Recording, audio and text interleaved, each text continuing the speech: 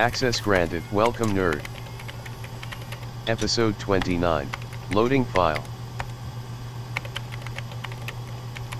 Load complete. Don't be afraid of me. Anti-hero.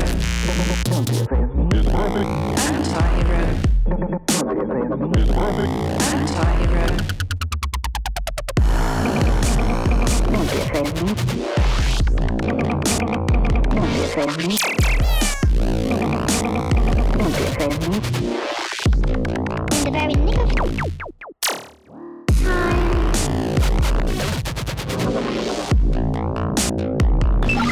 Anti-hero. Anti-hero. Anti-hero. Hey, this is Christian. Hey, this is Damon. And this is the Amazing Nerd Show. All right, Christian, you're going to have to carry me through this one, man. I'm sick. Like I do every week, man. Like I do every week. If we have any regular listeners, they know that's not true. So I'm a little under the weather. So hopefully we'll actually have like a 2-hour podcast this time. Yes. No promises, though. No promises. We say this every time. Every time. Well, no. Last time we knew we were going long. I think that was our record. I think we went over 3 hours. Oh, really? Yeah, it's fucking crazy. We need to just do like 3 shows. Just divide everything up. Whoever sat through that, you're a trooper. Thank you. Yeah. Someone did, though. I actually looked at our analytics. Oh. So a few people did. So. Nice. A few. Let me emphasize that. But yeah, so we've got a lot of wrestling to talk about again, and maybe that'll be the last time for a little bit. Yeah, probably. You know, there's not too many big events going on. No, I mean, we got All In, but that's pretty much it. So I feel that'll be easy to cover. It doesn't seem like it's like attached to the now that the G1's world. Finally over. Yes. Jesus Christ. I'm still exhausted. Didn't wrestle a minute. So, but and we only have a handful of comic books this time. Yes, but we do have a couple new trailers to That's talk about. Right. Iron Fist. I feel like we got our actual like first full trailer, right? Yes. The other one was kind of more of a teaser. Yeah, totally. So, this really kind of set up the whole premise for the show this season. So. Give you exactly what you need if you hated the first season. Yes, I believe you said, like, why couldn't this be in the first season? Yeah. So, the action looked a lot better. It seemed like you were just getting the Iron Fist we all expected to get last season, a fully formed character, if you will. Yeah. He was sparking up that fist left and right, which was exciting, and an actual like villain this time. We're getting the Iron Serpent. Yeah. So not the horrible fucking Meacham family 90s corny fucking ass villainous family that we had to deal with. Oh, that was horrible. And there was no signs of them whatsoever, in this trailer. Yes. Which I didn't even pay attention to that. Yes, it was refreshing. I was like, oh god, no Meachums, thank you. At least the sister is going to show up. Oh, I know we're going to get like some big surprise, cameo or something. But as long as it's just that, I'm okay. Hopefully they just like focus on Davos and like, the whole Iron Serpent storyline. It's a cool storyline in the books. So, I mean, there's a lot of meat there they could really dive into. It feels a little jarring from where we left the first season, right? Because he showed up to Kung Lung and it was gone. But it seems like we just like moved on from that. I don't know if there's an answer in the Defenders that we just missed it, or because they talk about a gate to it, but it doesn't make sense. And that's directly after the first season of Iron Fist. So this seems more of like Danny taking on the role of like defender of the city. Yes. It seems like he might be like filling in like the vacuum left from like Daredevil. He's wearing a kind of a mask or a hood or something like that when he's like fighting some street thugs. So I don't know if he's trying to keep his identity, a secret while he's doing so. It makes me question why the fuck he doesn't have the actual Iron Fist mask on, but that's okay. They teased it a lot. We saw it during the big fight. I'm assuming that was like the tournament that he had to win to become the Iron Fist that we saw, where he's actually wearing the traditional Iron Fist mask along with Davos. So, but this seems to be like a brother versus brother kind of storyline they're going with. But yeah, and we see that the Iron Serpent is also sparking up some sort of fist. So everyone's getting fisted. So, and I meant that to sound dirty this time. There's emphasis that he has a lot more control of his fist this time as well. Colleen's like, "Oh, you're sparking up every night. You're sparking up." I'm just saying. Everyone's getting fisted. Everyone's sparking up. Sounds like good times on the Iron Fist show. This is why we need to drink with exactly. So, but yeah, no, I don't know.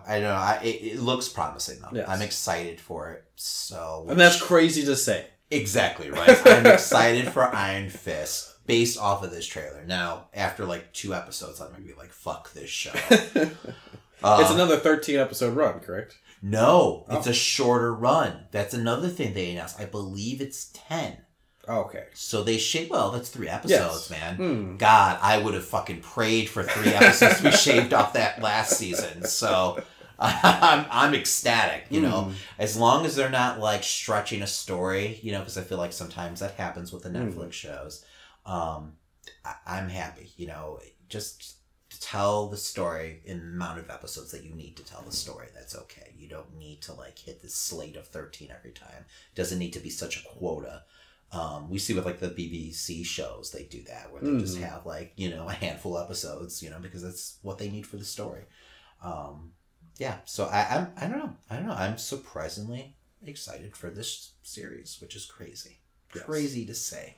So, are you excited for Star Wars Resistance? Not really. We got that trailer that also dropped.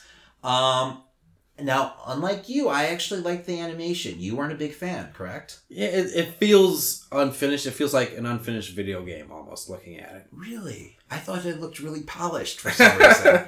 I don't know if it's just because it's so different than what we've got from like Clone Wars and, you know, Rebels. Well, even like Clone Wars was rough the first few seasons, but they definitely work on it and it gets more smooth as it went on.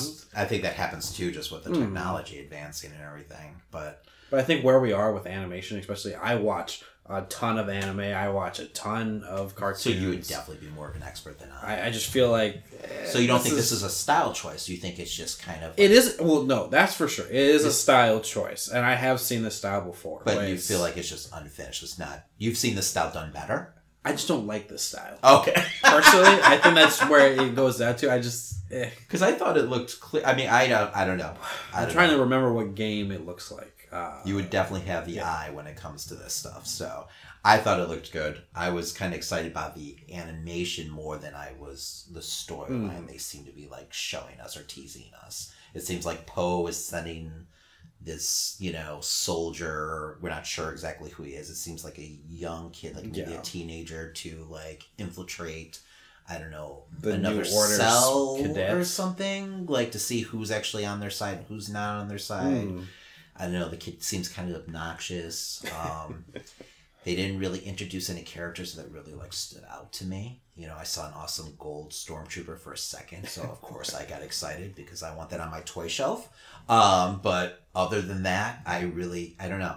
But you know what? I think I said all this stuff about Rebels, the first Rebels trailer. You know, because you could say that about Ezra right off the bat if you wanted to. Yes, where I was like, okay, this is definitely, you know, very much like directed towards like children and everything. And you could say getting a lot of BB-8 in the trailer. You could say the same for Ahsoka. A lot of people complain that she was like the worst character ever, which is crazy. Now she's like beloved by the fan base, you know.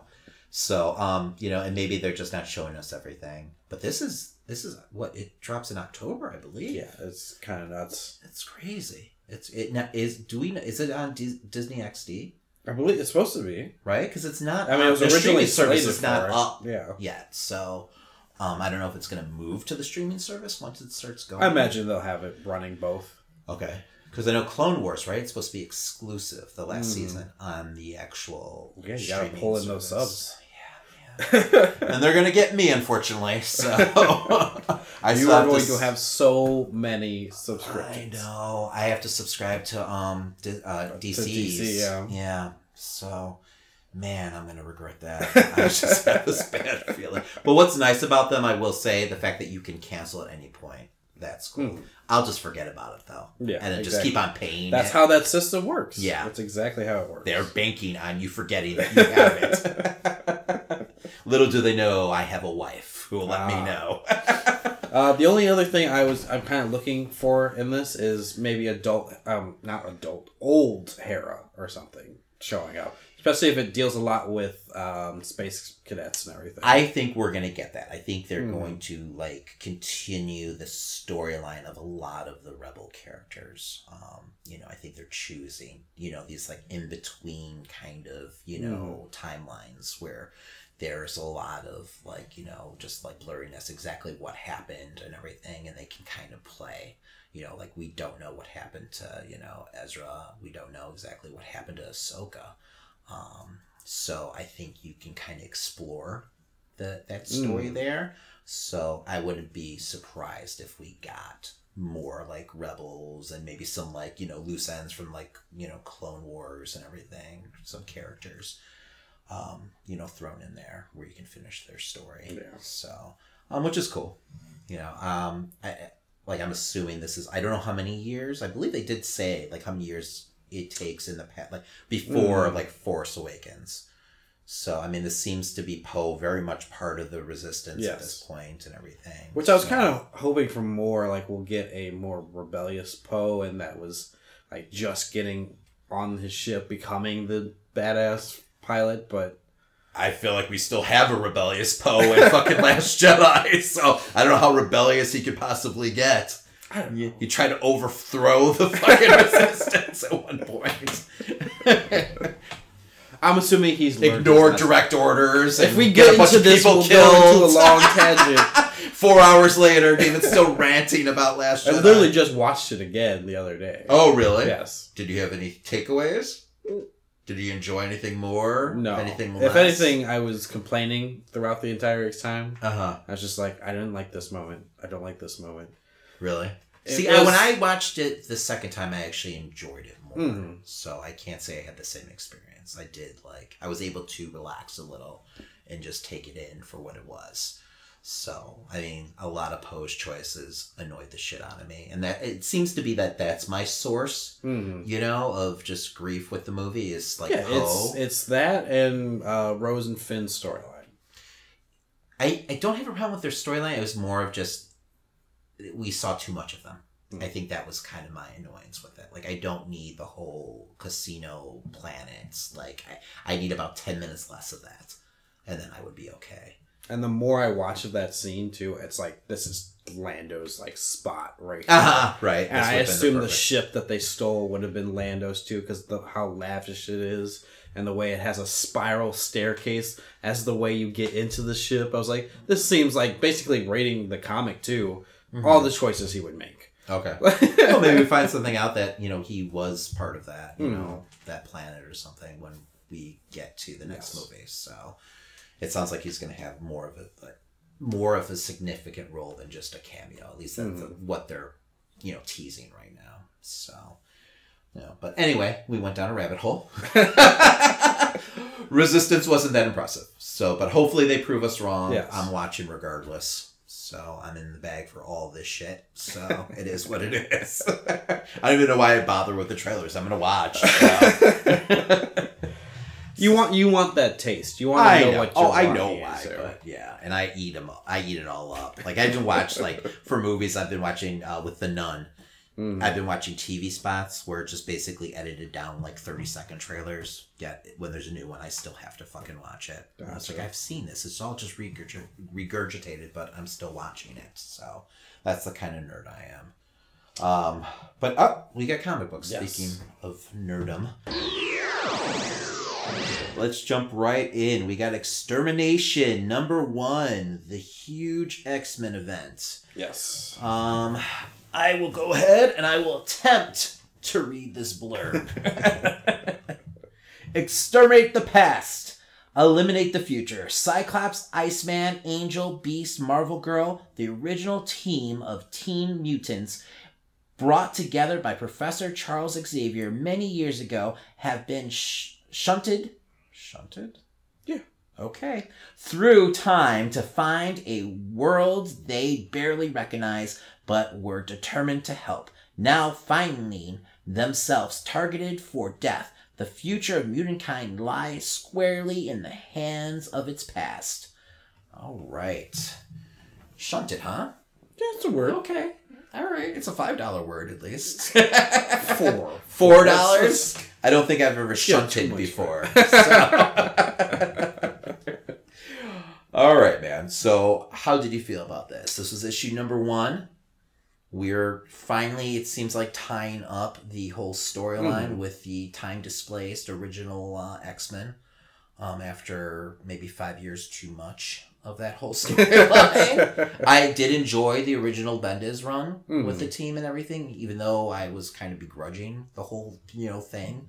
It just... anything with... That was kind of my starting back point when I was reading X-Men again, so I was like, I did enjoy that. It was, but well I fell done. off. It was well done.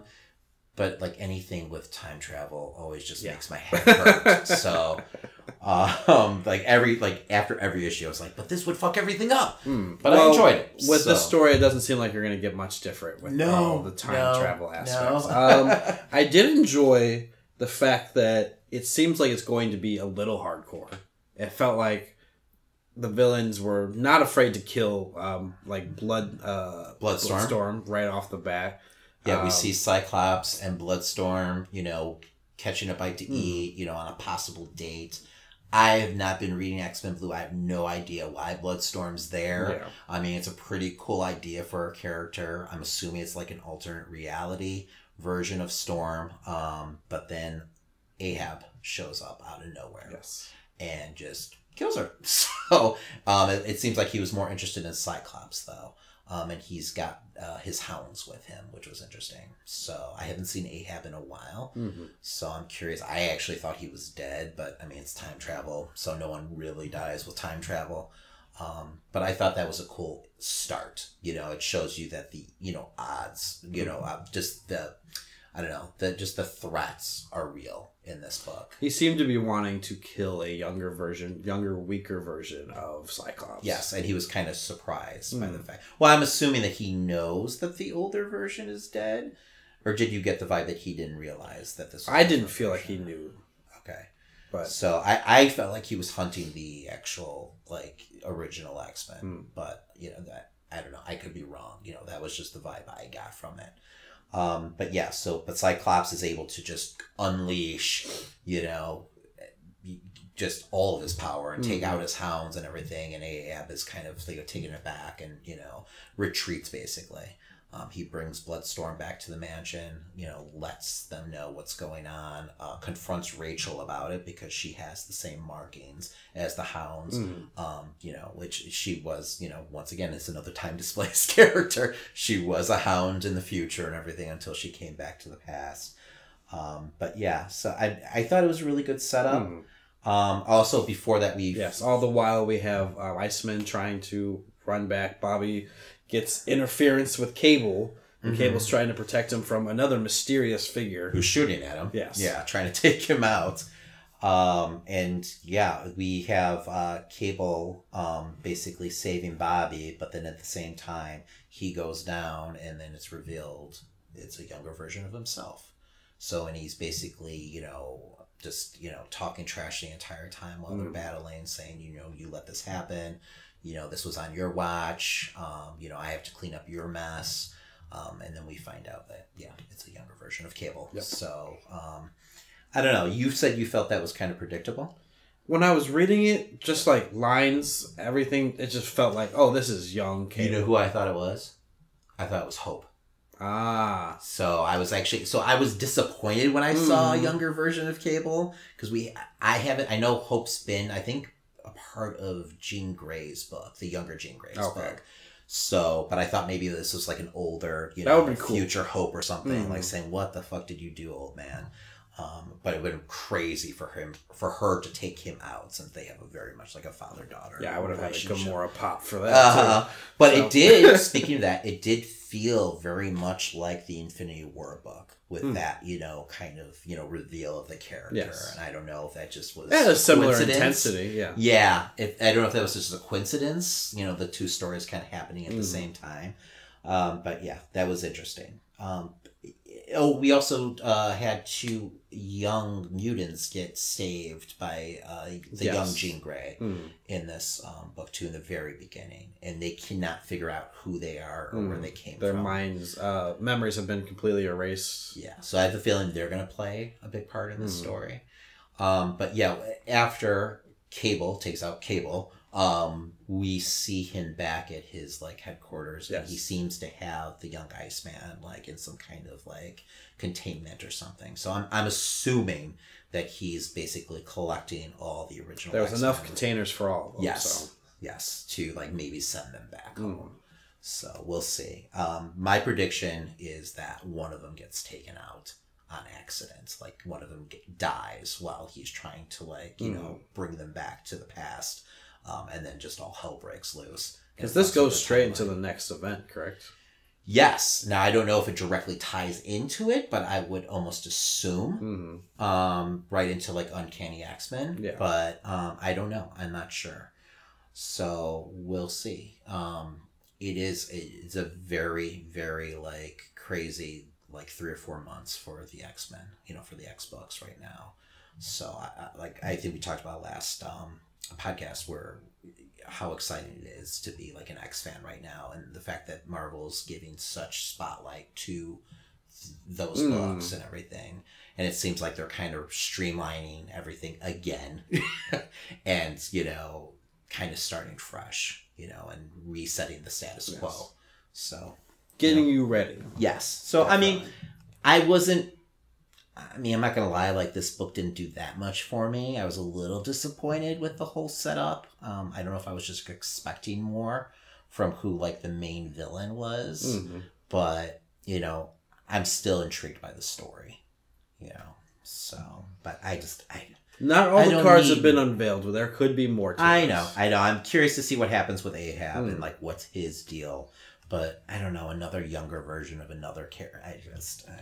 Whatever. It's the whole X universe. That's what they do. I do agree. Hope would have been a cool choice. Maybe I'm being that typical nerd who's it wasn't who I predicted, so I'm being overly critical of the book now, but Hope would have been cool. I like that character a lot, and I feel like they've done nothing with her since the whole X-Men vs. Avengers storyline that they did, and she was such a big part of that. That was a couple of years ago. Yeah, but she was the one who absorbed the Phoenix Force and basically saved the day, and we went through so many huge story arcs with that character leading up to X vs. A. So it feels weird to me that they just kind of forgot about her the past couple of years. So I don't get it, but whatever. That's just me. And maybe with the whole new status quo coming in, maybe they do start focusing a little more on her. But you've got a lot of Cable, but not a lot of Hope happening here. So next we have Infinity Wars number 2. Yes, let me read this tiny blurb compared to yours. Damn it. Who is Requiem? Who controls the Infinity Stones? The war has begun to control Infinity, and the war has come to Earth. Thoughts, my friend? I like how they can't really say anything because there's so many spoilers pretty much in the first issue alone. This fucking issue is just fucking balls to the wall. Insane. It's every page is just non-stop action. And it's all just that, a continuation of, the battle that was happening in the first issue. But my God, where to start? You basically have Star-Lord coming back to life because Doctor Strange, uses the Time Stone, which, but Gamora is being kind of, it seems I don't know if she's just gone mad, but it seems like she's being haunted by, Thanos, Well, they show from, the beginning where... After she kills him. Yeah. But then, to the point where, the other heroes are, picking up the fact that she's possibly talking to him, and like literally, like I don't know who one character is like. Star-Lord picked it up. Yeah, well, when a character goes to Star-Lord, could this be like? And he's like, maybe, I don't, just kind of like confused on what the fuck's going on. But like a lot of really like badass scenes in this. She fucking beheads Adam Warlock, just out of nowhere. She's just a fucking badass in this whole like story. I love like the power upgrade that they gave her. She has the Power Stones, obviously, but like she always lived by the moniker of like the universe's or the galaxy's most dangerous woman. But now she's like finally like living up to that. Like that moment where she is Captain Marvel. Like I was completely thought that she was in the cage. That's right. She dupes the heroes, switches places with Captain Marvel. Which, I mean, right there is a task on itself. Captain Marvel is one of the most powerful, characters in the whole Marvel universe. The fact that she was able to take her out, switch places with her, and then the only reason why we know that it's Captain Marvel is because she's fucking like tapping like SOS. So Captain America notices it while she's down. So I thought that was a really cool moment. But then she fucking... I don't even know how to describe it. She slams Captain America and Doctor Strange together, and it's just... You just see this giant cloud of blood, and then there's just this mangled mess on the ground. Like, what the fuck is going on? And then I think that's the next page is when she like beheads Adam Warlock. So it's just insanity happening here. Rockets just randomly shooting people. You still have the, crazy rogues gallery that fucking... Spot is there. But Turk's henchmen are all there. Bullseye and Sandman's also there. But yeah, like they are in the middle of the battle, but they have no clue what the fuck is going on. Turk makes a deal with Doctor Strange in another dimension after Strange like takes him, to talk to him, basically confront him. He hands over the stone, basically, after Strange is like, listen, no one cares about your money here. You're going to die if you keep on holding on to this stone. Just go ahead and enjoy the life that you set up for you now. And, he also, Turk, though, sweetened the deal by like saying, okay, but, give me a marker. You owe me something. And I liked how that Doctor Strange didn't take it seriously. Yeah, like, okay, whatever. So, and then Turk's like disappointed with himself. Like he should have gotten more when he gets, flashed into, his headquarters, I don't know, his mansion or whatever. So, but yeah, I don't know, man, where do we leave off with this book? I mean, we have Gamora. She somehow gets the time. No, she doesn't have the time stone. She has the soul stone. Because she's able to go back to... I thought she has all of them by the end. Does she? No, she doesn't have... Did she get the time... Oh, she did get the time stone. She did get the time stone because she destroys Strange. Or, I don't know what the fuck she does to Strange and Captain America. They're still alive somehow, but like I said, they're a mess. Does she have all the stones? Does she have Widow's Stone? Yeah. She snatches it from her. Yeah, okay. She's paused in time, and because she just grabs it. That's right. Okay. Widow's like popping in. Like I said, a lot fucking happens in this book, and very quickly. Yes, that's literally it's page. Yes. So I mean, I love the pacing of the book. I really do. She goes to the soul world though, and she's able to merge back. Yes, with her, what she was missing. The part of her soul that she was missing. And then she comes to the conclusion that she needs to feed the beast that is attacking the soul world. I'm assuming she needed to replace the soul that she took out. That's the vibe I got. See, I thought because she says the beast's name. That's ever. So I see what you're saying. So she needs to offer him like some kind of soul, but then Loki shows up. Yeah. I don't know though. Because it feels like everything that's happening in those other dimensions that we saw in the first book that Loki is able to witness, has the Avengers battling that creature. Whatever. I can't remember the name of the creature. I'm not going to look it up right now. It was a weird name. So I mean, maybe it is just... I feel like she's going to end up sacrificing not just like a soul, but like, a planet or something like that to like, I don't know, pleased. Well, I thought she was just going to kill Peter again and give him over because she was technically still taking him. At that point, that's where I thought. Okay. But maybe I mean, either way, Loki shows up. And makes her an offer, yes. basically. So, Like, I want to advise you, and that's where we are. Yeah, and that's where we're at. I hope she just kind of kills him. Just turns around. I have this bad feeling Loki's going to trick her out of those stones somehow. So, do you think that Thanos is actually there somehow? Or do you think she's just lost it? I'm hoping that he's not. I'm hoping that this isn't a part of it. I'm hoping it's just the stones messing with her head. Mm-hmm. But yeah, I kind of hope that too. But at the same time, I can see them. Yeah, I wouldn't be surprised. It is the Infinity Stones, and it is Thanos. So, but yeah. I mean, I have no clue where they're going right now, though. No idea whatsoever, and I like that. I like how unpredictable this book has been. Yes. So. And now it's going to slow down now that they have all the tie-ins set up and everything. So, do the tie-ins start this month? They start right after the next one. Okay.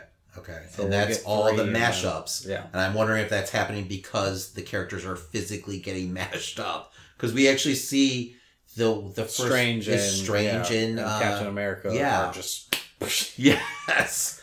So and maybe she did something with the Reality Stone to try to like fix, because she seems remorseful when she takes out Doctor Strange and Captain America, especially she says, "I wish it didn't come to this." Yes, but at the same time, she also is saying, "But what is death? They will all come back." Well, because she knows she's got the Infinity Stones, but she does, like, even when she kills Star-Lord originally, you could see it in her face that she seems remorseful.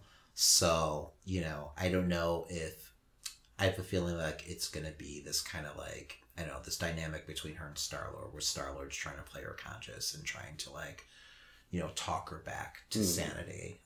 It's not going to fucking work, but, maybe that's how, we get these weird, mashups but I thought, like, it's some of them, like, looking at the tie-ins are characters that aren't even, like, part of the story right now. So, like, I know there's one with, like, Scarlet Witch. And X-23. Yeah, so it's really weird, but, I'm hoping that's just not a fucking gimmick. Like I, said before, it does feel very 90s, event bookish to me. So you'd always have these weird tie-ins and everything that just really have nothing to do with anything, just a way to get people to, buy a book.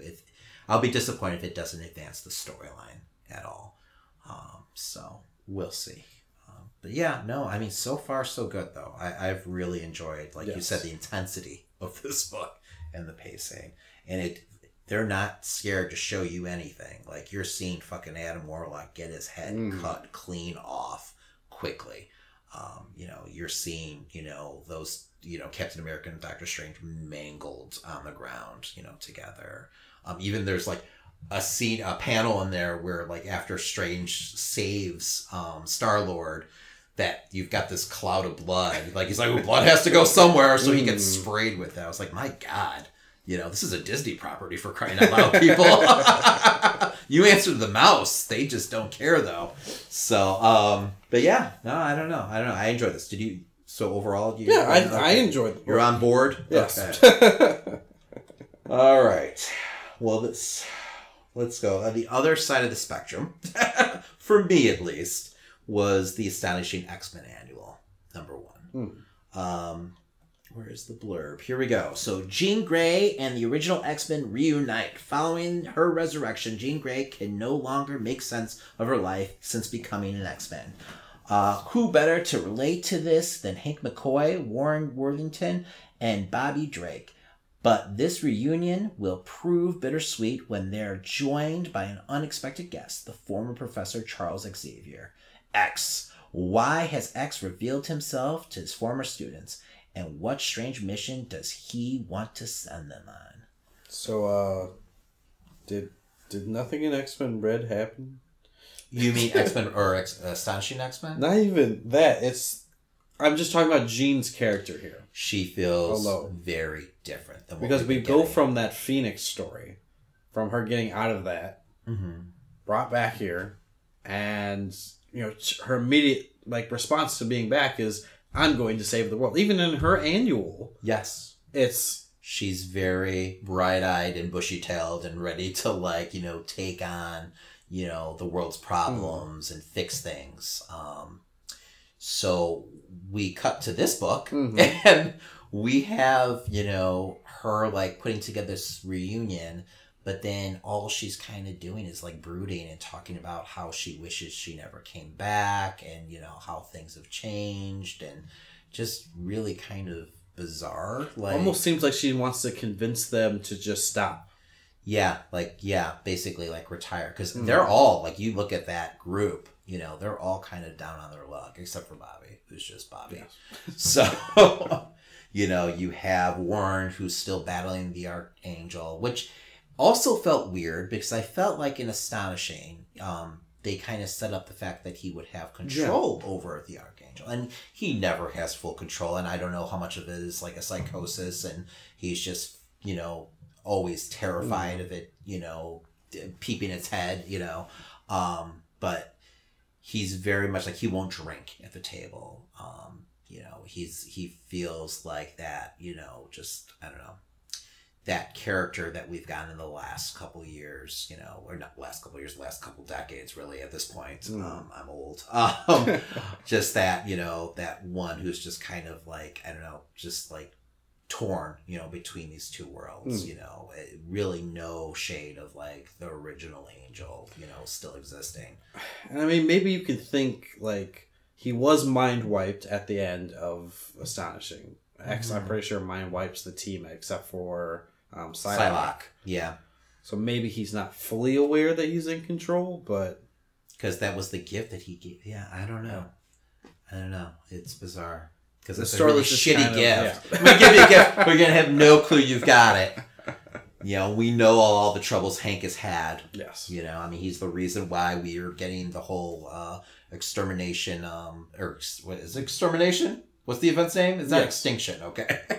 The whole extermination event right now is because he's the one who fucking pulled the original X-Men back, you know, into the future. And so, but yeah, I don't know. I really don't know. This the whole vibe seemed really dark and depressing.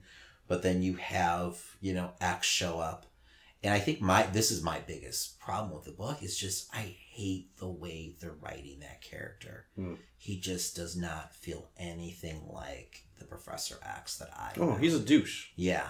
And I don't know why they made this choice. Like, I was really hoping when they, you know, teased bringing him back that we would get Professor X return to his original glory. I didn't like everything that they've done with him, you know, since, what was it, Deadly Genesis, where it's revealed that basically he, you know, kind of betrayed the original, you know, X-Men, and even like the new Uncanny X-Men, basically tricked them to going on this mission, mind wiped Cyclops into forgetting his older brother. Just this whole, like, really fucked up, like, you know, explanation of how he's kind of, like, run the team over the years. So you had this character who's, like, pretty much, you know, the Marvel Universe's, like, Martin Luther King, and they really just kind of, like, tainted him and made him almost, like, untrustworthy. So you see this huge falling out between Professor X and the X-Men, and he almost becomes, like, a side character after a while, you know, a symbol of their past. So, it really was like a big part of Cyclops's, you know, kind of turn to the dark side and everything, since he was such, you know, he was his general, you know, Professor X is, you know, his, like, number one guy, to kind of carry out the mission. And that really was, you know, the big breaking point. So it's this kind of weird, like, father-son dynamic where, you know, you have the son kind of, you know, just filled with hatred for his father. It was kind of fucked up. So I was hoping, you know, and I love when they do something new with characters and they bring this different angle that you never thought about to, you know, to the story. But at the same time, I was kind of hoping to get a reset, you know. It seemed like at the end, you know, before he died, during X vs. A, they kind of forgave him in a way, and he was kind of getting back in the good graces of the X-Men. And then, of course, Cyclops ends up killing him, you know. I mean, a Cyclops who's possessed by the Phoenix Force. So I don't know, man. I was just really disappointed when they brought back this even more like dark version of Professor X. I mean, he's younger, and I don't know, like, I feel like part of the explanation is obviously that he's been, on the astral plane for a very long time, and he's been corrupted by the Shadow King, having to play out this game for what he feels like is, centuries and centuries. But at the same time, there's no, like, fiber of, the original, like, Professor X, like, part of that being, like, existing anymore. It's just kind of like, I almost hope it's like Phantom X, like, basically pulling another ruse, tricking people to believe he's like, just so I can feel better in believing I wouldn't like that, but... No, but I just want the original Professor X back. He just almost feels redeemable. Like, unredeemable. I just don't feel like, I don't know. Just this whole setup for this book, So basically he gets them, he takes them to this mansion with the promise of explaining how he's back and everything. And, they're in this town that has a history. And they too easily go along with him, by the way. Yes, where I was thinking, okay, is he like using his powers on them? Is he duping them somehow and manipulating them? That was the only way I kind of felt like any of this made sense. I was like, why would they go along with him? Like, and not just for like, a couple hours, for a couple days. He's like, I have clothes for you. Don't worry. That's only questioned the once rooms. when Bobby's like, isn't it weird that he'd have clothes for you as well to Jean? And yeah, and like you would think that Jean would be able to see through everything, but I mean, Professor X is really powerful. But we've been led to believe now that Jean doesn't have the Phoenix Force anymore, and that she's not in constant battle with that she's also like insanely powerful, and she always has been. But I would think that she'd be a match for Professor X, but maybe not. I don't know. So it just feels like they're very gullible, if he's not using his powers. So this whole mystery completely unravels. Like, this town that used to be known for, hating mutants, is like turned into this kind of, Mayberry, if you will, for lack of a better term. And, everyone's very polite to them and accepting. You have one guy, like, all of a sudden lose it and scream, like, mutie at them. And that's kind of what, leads them to, like, discovering what the hell's going on. So I don't know. Like, it was such a long read, and I felt like I didn't understand the point of the story. So you find out that this other character, Lucifer, has been, a character that originally ended up paralyzing Professor X back in the day, is controlling this town. And Professor X basically sets the X-Men up against him, to defeat him. But not only to defeat him, to kill him. And then when they do so, all the townspeople end up dying too. Yeah. Which is pretty fucked up. I was not expecting that. Yeah. And the X-Men didn't seem like, I don't know, they weren't okay with it, but they weren't as taken aback by it either as I would think they would be. So it felt everything was off with this. It didn't feel like the characters like we've been following, for the last couple of years, or I've been following since forever. So it just didn't make much sense to me. And like, it was all in the name, I guess, to teach them to enjoy what they have, it seems like.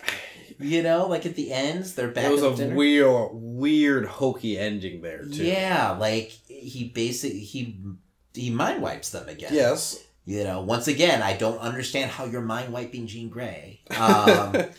But they're back to day one, where they've forgotten that they originally, reunited at this restaurant.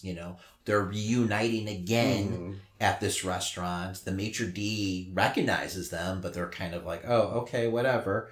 And, it's like nothing ever happened.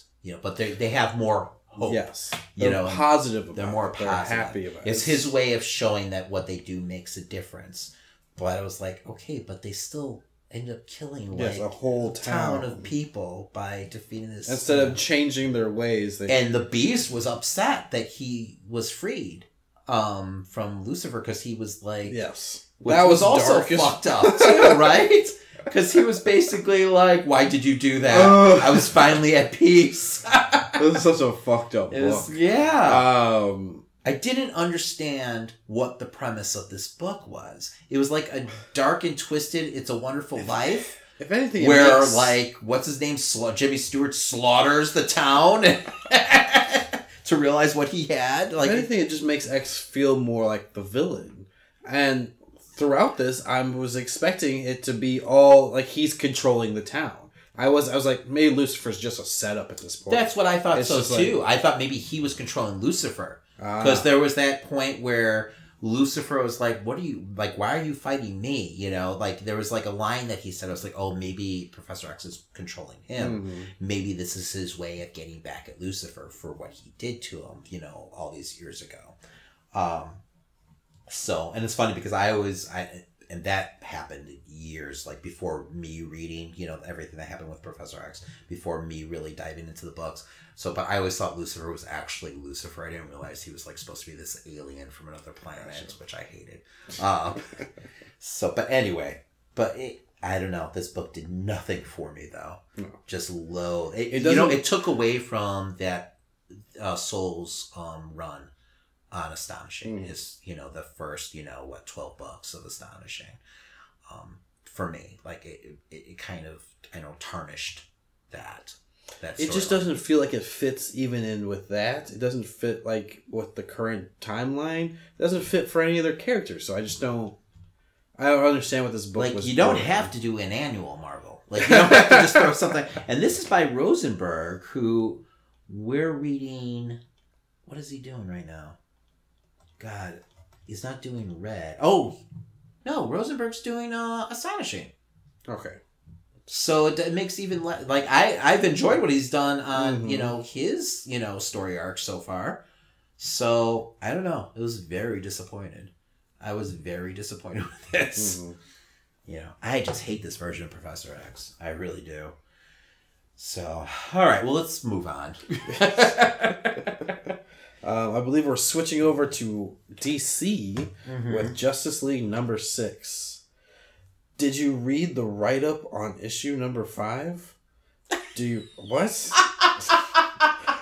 Is this like the intern, like, marking out for himself? I don't know. What? Do you really think anything's gotten better for Justice League in the past 2 weeks? Still Force? Still a thing? Ultraviolet Galaxy Lantern keeps attacking? Sinestro? Total garbage? What? Lex Luthor and Joker beating everyone to the source wall? Peace. If that happens, you don't want to know. Okay, so whoever the fuck the editor is obviously not paying attention. And maybe a little drunk. Yeah, but he's obviously not paying attention to whoever's writing these. So I feel like this is a rib. Like, someone's fucking with them. Because this is ridiculous. Wow. Because the last one was horrible too. Yes. We're like, what the fuck is going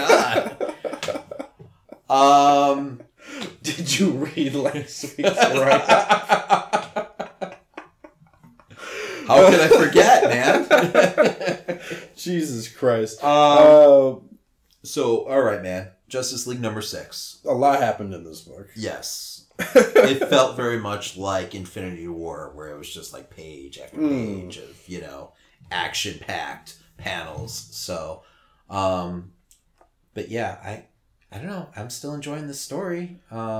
Yes, we have Lex Luthor's pretty much about to win. He's got Superman going towards the source wall. All the villains are pretty much winning at this point. And then Batman shows up, of course. Fucking Batman shows up. Damn straight. But even so, he still gets his ass handed to him by Lex Luthor. He does. Yes. He does. And Lex Pretty Luthor, gnarly, too. Yes, Lex Luthor gets them all teleported out towards, gets them back to Cyborg, I believe. And you see Batman, arms and legs completely broken. Yeah, he's crippled pretty much. Joker has a fight with Hawkgirl, but we don't know what happens to Hawkgirl at that point. Hawkgirl, of course, just knocks him out. Yeah. Like, it's not a problem. They get to the source wall, and basically the heroes all come to the conclusion that they need to slow down. And they need to, embrace the forces that are happening. That's right. Instead of, panicking and, freaking out and challenging everything, they're supposed to go the opposites, and just, accept, their flaws and kind of like, you've got literally like Flash, sitting there, meditating, and accepting like the stillness. You've got what else happens in this book? You've got John's trying to accept that he has control over the ultraviolet. Yes, he's supposed to deal with that. John Stewart's supposed to deal with that, but then he's for some reason in Flash's car, so he can, he's tapping into the Speed Force. Flash is helping him tap into the Speed Force. We're not doing this book any justice whatsoever right now. It was a lot to digest. I've liked the story, but this book was definitely a backstep for me. Mostly because that felt so goddamn campy. Like, that felt more like almost, I don't want to say metal, but there was something, maybe even no justice. It was just kind of tying things together real fast. But still with a lot of exposition. Because it did get back to that where we were getting a lot of exposition again. And it's just sad to see that right after such a great issue last week. Last like 2 or 3 issues I feel like have been fantastic. I didn't hate this book, but it did feel like very like, I don't know, convenient, like the way they kind of, took on, the Legion Doom, like how they came to the conclusion that they had to accept their faults and like kind of take them head on to. I mean, we're seeing that this power is creating an evil planet, and there's like, well, wait, what if we just accept this and use this power? It's like, I don't know if that would be the first answer I'd come up with. If I was thinking about all this. I don't know. Yeah, and I don't know if that would be like the 100th answer I came up to. Like, how did you come to that conclusion? Like, he lost his mind and attacked the Justice League the last time he accepted the power. Exactly. Like, I don't know how they got to this point. It came rather quickly, abruptly. But, they're going this way, and it seems like, so basically where the book ends is with John in Flash's car tapping into the Speed Force, and then he's expecting to accept the what's the spectrum called? The ultraviolet. But then instead we see the logo for the White Lanterns on the planet Earth. So I'm assuming that the white, I don't know if he's tapping into that. That's basically, the White Lanterns are like, they've tapped into all the spectrums, basically, and they've mastered all the spectrums. So I don't know if John is going to become a White Lantern now. He's kind of a master of, all what is Green Lantern. And I don't know if I'm explaining that correctly, but so I don't know if the White Lanterns are going to be the ones who save the day. And would they have had been masters of the invisible spectrum if it's been locked away? I have no clue. That was another. It does feel like with this issue, Snyder's just making it up as he goes along. So that was another thing I didn't like was Sinestro, saying, "Oh, he's going to be John will be the most powerful ultraviolet user based off of the struggles he's been through." It's like other people have made mistakes in life. No. John did destroy a planet, though, so he committed genocide, so that's a lot. He's got a lot of turmoil going on, but I see what you're saying.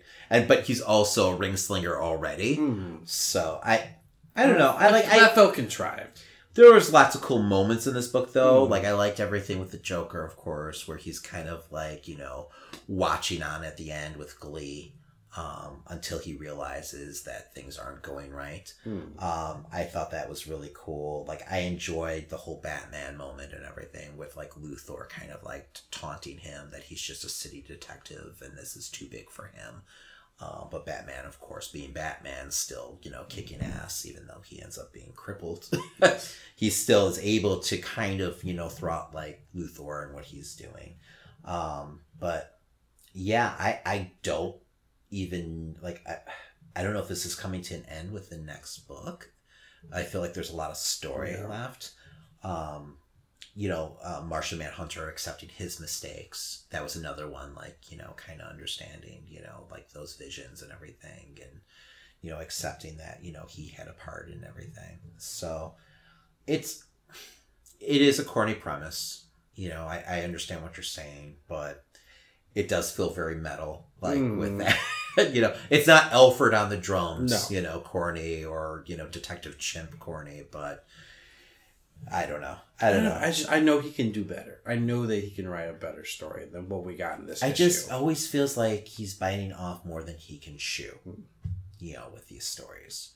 I wish he would, like, if he's going to tell this story, a story like this with such scope, I wish he would just spread it out, stretch it between issues, let it breathe a little.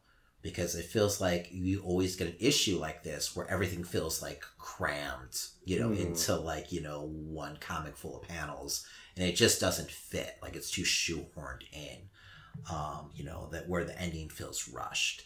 And this was the 6th issue. Yes. So this is a long arc, because it's not done yet. Mm-hmm. So I'm assuming you're going to get at least another issue or 2, of this story. So, I feel like there's no reason why you can't tell this story in shorter form and, let it breathe, like I said. So I don't know. I'll be disappointed if it kind of ends up, like this is it. And, that's kind of the conclusion where we get the White Lanterns, or, John Stewart becoming a White Lantern, and that's how he takes everything out, and just feels like such a weird out of nowhere fix. Yeah.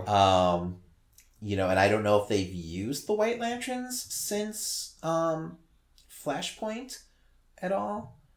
So I'm not even sure like how that works. I know Kyle was a White Lantern at one point, but I don't even know if Kyle... I know Kyle does exist in this, universe right now. So it's hard to track everything with DC right now because everything's such a mess continuity-wise. But... yeah, I don't know. Like, it was still a fun book. Like, yes. I don't want people to think that was a bad book. Like, it was fun. It was just disappointing because I felt like it kind of went off the rails a little, story-wise. And I think I'm more worried because of everything that's happened in Metal and everything that kind of happened with No Justice, where now he doesn't have my trust anymore. So when I get an issue like this, I'm kind of like, oh no, here we go again. So maybe he rights the ship the next couple issues, and hopefully. I'm already picturing the ending being Lex Luthor's failed future just popped back into existence, and then like mocking him or something like that. That's exactly I could see last few panels. I imagine I could see that. I feel like they didn't, like Black Mantis and like Cheetah, that like really didn't matter much in this story. They're just there because they were originally part of the Legion of Doom. I mean, they had a little moment where they were like jealous that they weren't the ones who go first. Yeah, so I'm hoping maybe they'll elaborate and have a bigger moment going forward. But and they really didn't. Like all the other villains got their moment, but I feel like those two didn't. So maybe next issue they'll have a moment, kind of explaining like what was in stake for them and like kind of their backgrounds with the whole Legion of Doom. So, but I don't know. I mean, overall. I mean, it was a disappointing book, so I don't know. They can't all be winners, right? That's right. Well, let's talk about something that wasn't disappointing. NXT. Let's move on to the squared circle. Yes. In a world with an oversaturation of movie podcasts comes two hosts lacking in movie knowledge, but making up for it with original movies. All right, so we got a stenographer, vigilante Indian who kills people with goat horns and goat bullets. The stenographer, read that back to me. Original songs. Ant-Man, you ain't got a chance, man. Super suit my ass, man. This ain't no enhancement. All he can say, 2 words, 1 phrase, Hulk smash. add Lincoln notes to your playlist. Otherwise, you are a racist. And original trailers for fictional movies. Adam Sandler, and introducing Sarah Lee Evanson as Sarah Lee Evanson in Infinite Blood. Ted Bundy shames DMX a lot. Like, no joke, I told a 12-year-old kid not to f up his acting. It's our podcast, you dicks. Movie speaking. Welcome to Dial M for Movie. 3 questions, 2 minds, 1 podcast. So we had our first match, and they're back. This is NXT Takeover Brooklyn 4. Yes. I didn't realize they were there 4 times. My God. Because 3 Asuka was there. I know that. I remember that one. I think it was Oscar Ember. So NXT's been around for over 5 years at this point? I believe so. Wow. Okay. But anyway, just me feeling old. NXT Tag Team Championships. I believe the last one started off with the tag belts too, right? Yes. Okay. So we had the Undisputed Era versus Mustache Mountain. And this is kind of a rematch. So Mustache Mountain did defeat Undisputed Era. And then Undisputed Era to take the belts back from them. Mm-hmm. So this was a great way to start off the pay-per-view. I mean, God, Undisputed Era is so fucking good. Mm-hmm. Yeah, I mean, not to not give credit to Mustache Mountain, but just every time I watch those guys, I mean the pacing in the match is just non-stop. Just like the books we were just talking. I don't know how they keep up that pace. I mean, there's not a move wasted.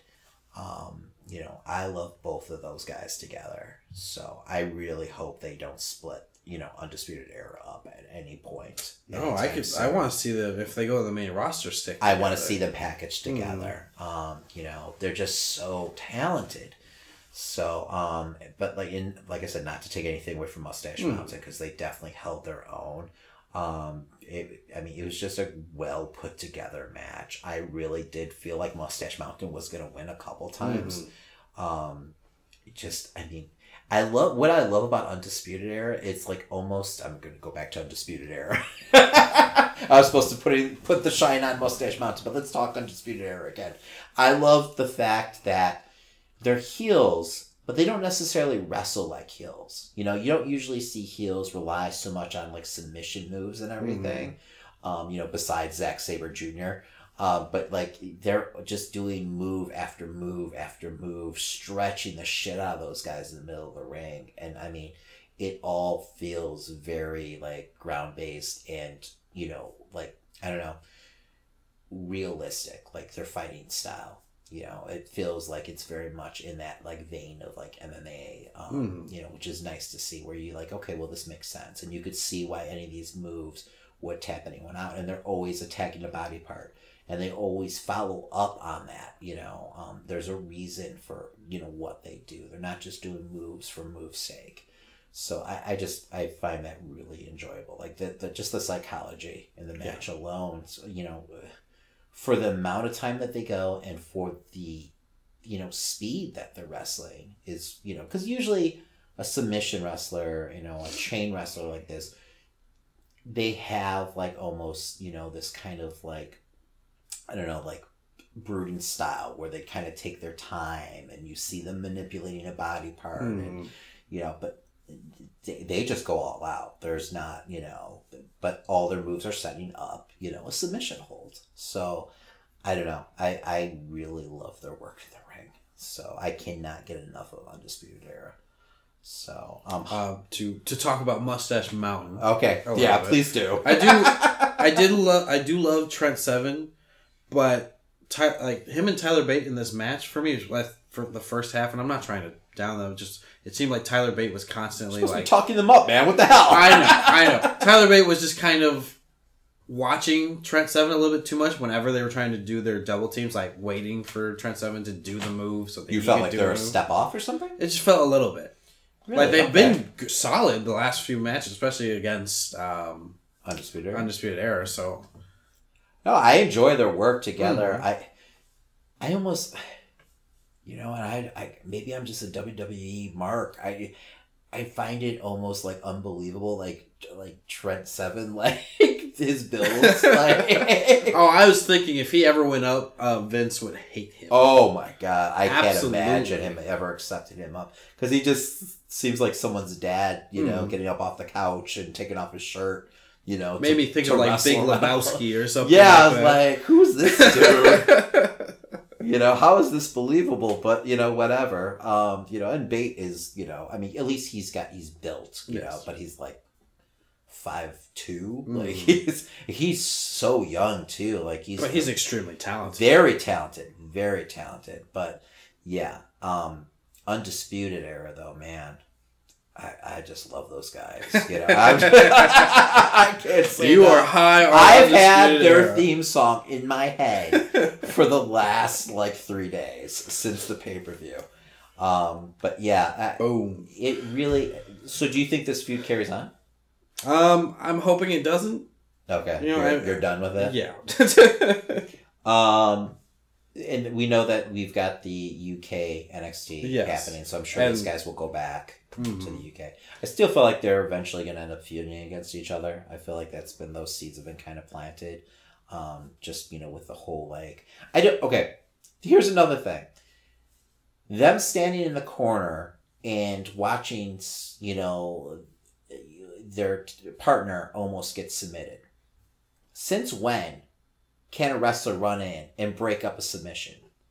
Like, I don't understand that at all. You know, I guess if you're taking it as a real sport and you haven't watched wrestling at all your entire life, it makes sense. But otherwise, we've seen it numerous times. We've seen wrestlers break up pins every match. It's an auto setting in the game. If you do any type of submission, the other person will run in and start to hit you. Yes! So it makes submissions don't usually work in tag team wrestling. So it's very weird for me to see, like, you know, like, oh, this big, like, dramatic moment where, like, because that's what happened last match. What's his name had to throw in the towel. Yes. So the fact that, like, it was teased again, I was like, how does this make sense? This doesn't make sense. But whatever. I guess it's forgivable because the match was so fucking good. So, but that was part of the first half. I feel like the first half was a lot less entertaining than the second half of the match. See, I don't know. I felt like it was after well-rounded. the towel moment, after everything that was. I think it picked up better. Okay. I didn't like that moment whatsoever. Really? No, I don't like that moment at all. I just enjoyed the whole match. I thought it was well paced and well rounded, but you know, maybe I'm just, you know, completely head over heels over Undisputed Era and blinded by love right now. So I don't know. All right. So next match was Velveteen Dream versus EC3. I'll tell you right now, I was actually disappointed with this match. I was too. Out of all of Velveteen's feuds and everything that every like NXT takeover, this has been my least favorite of all of them. They didn't seem to have much to feud over. Mm-hmm.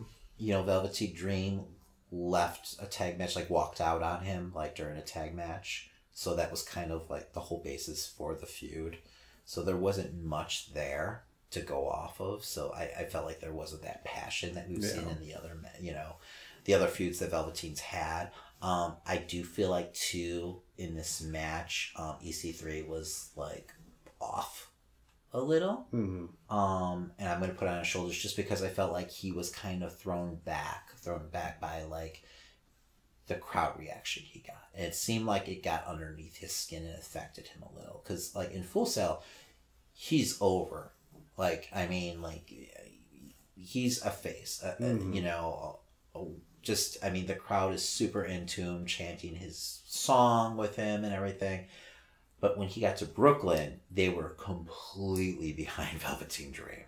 I mean, he was getting no reaction, to negative reactions. Mm-hmm. And I felt like it threw him off his game. And his just rhythm was wrong. And, you know, like at one point it felt like he started to kind of work heel, but then, you know, and he always works kind of heel even as a face. But I don't know. He just wasn't clicking. They weren't clicking well together. So it was still an entertaining match. I feel like it just wasn't up to snuff, comparatively speaking, with the other matches. So, yeah, I definitely agree with you there. I did like the ending spot with Dream hitting his move on the apron. We're seeing a lot of apron work. Yes. This past week or so. And then hitting his elbow, onto the apron, which was fucking awesome. I don't know. What do you think about his tights? About Dream's tights? I think he could handle being sent up. I don't know how Vince would be receptive to a message like that. I like that Triple H played it off as it's just a friend of his, not actually Vince. Yeah. I mean, I feel like it's definitely a gimmick he's going to be working now. Like, when are you going to call me up to the big time? And like him kind of taunting Vince back and forth.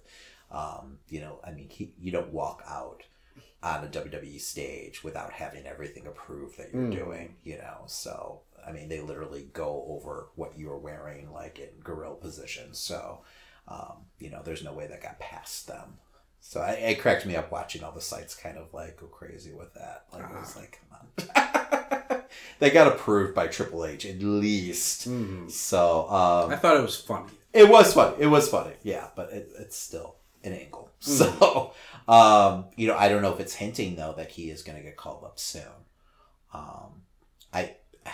I still, like, what I just feel like Vince would just be all about EC3.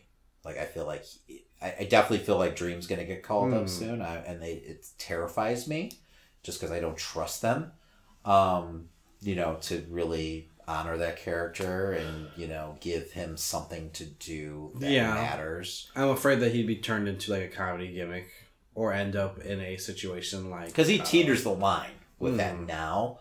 It's really his ring work, that pushes him over that line where he's not just, comedy. Where Vince has got to be self-evading over fucking EC3. I mean, I think we were talking off mic where we could see him being like paired with like Miz, like, like those two, characters together would be fantastic. I don't know. I mean, he is everything that Vince would want, in a guy. So, but I do, like, this definitely was not EC3's best work. No. So, I don't know. I wouldn't be surprised by anything, but I'm terrified by the prospect of them calling either of these guys up. Because we've seen what happens with, like, Sanity right now. Yes. They're not even on SummerSlam. They did Were the job Were they on before. SmackDown this week? No, they weren't on SmackDown this week. They lost in the tag team tournament for SummerSlam, before SummerSlam, in the first round. Like, it's just like, why did you call them up if you have nothing to Where's do with AOP? them? AOP's been on. They've been feuding with fucking Titus Worldwide. But they've been on the show at least every week. Yes, but they're a different caliber. Their characters at least are a different caliber than facing off Titus Worldwide. Like the fucking Road Warriors in NXT, and then they show up and they're fucking wrestling Titus Worldwide and they're not dominating them. So yes, they were built up, like. Oh, we didn't mention the ending of the tag match. But yeah, we forgot to talk about the War Raiders showing up and attacking Undisputed Era. Just from that, because I've only seen so much of them, because they were in New Japan and everything.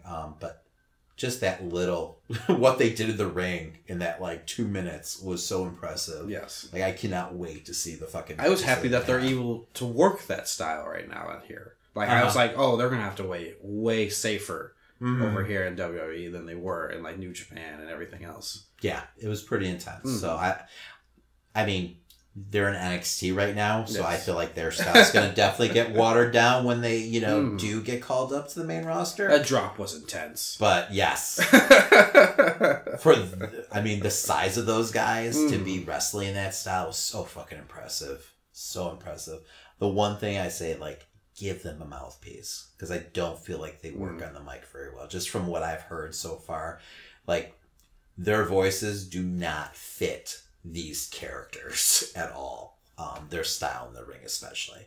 So I would love to see them with someone, Do you see them joining up with Sarah Logan since they're all Vikings together? I wonder. I don't see any reason for her to be a Viking. No, and they kind of don't talk about it much anymore, so I don't know. But that'd be cool. I don't know. They would fit together. Yes. So, but yeah, no, I'm excited to see those matches. War Raiders versus the Undisputed. That's gonna be awesome. So, but yeah, what was the next match after EC3? Next we had Ricochet versus Adam Cole for the North American Championship. I'm gonna say something that might be controversial. This is my match of the night. Oh, okay. Yeah, that's controversial. Well, because everyone, Ciampa and fucking Johnny. It was a fantastic match, but I don't know, man. I really, really loved fucking Ricochet versus Adam Cole. Yes. Really loved it. It was my match of the night.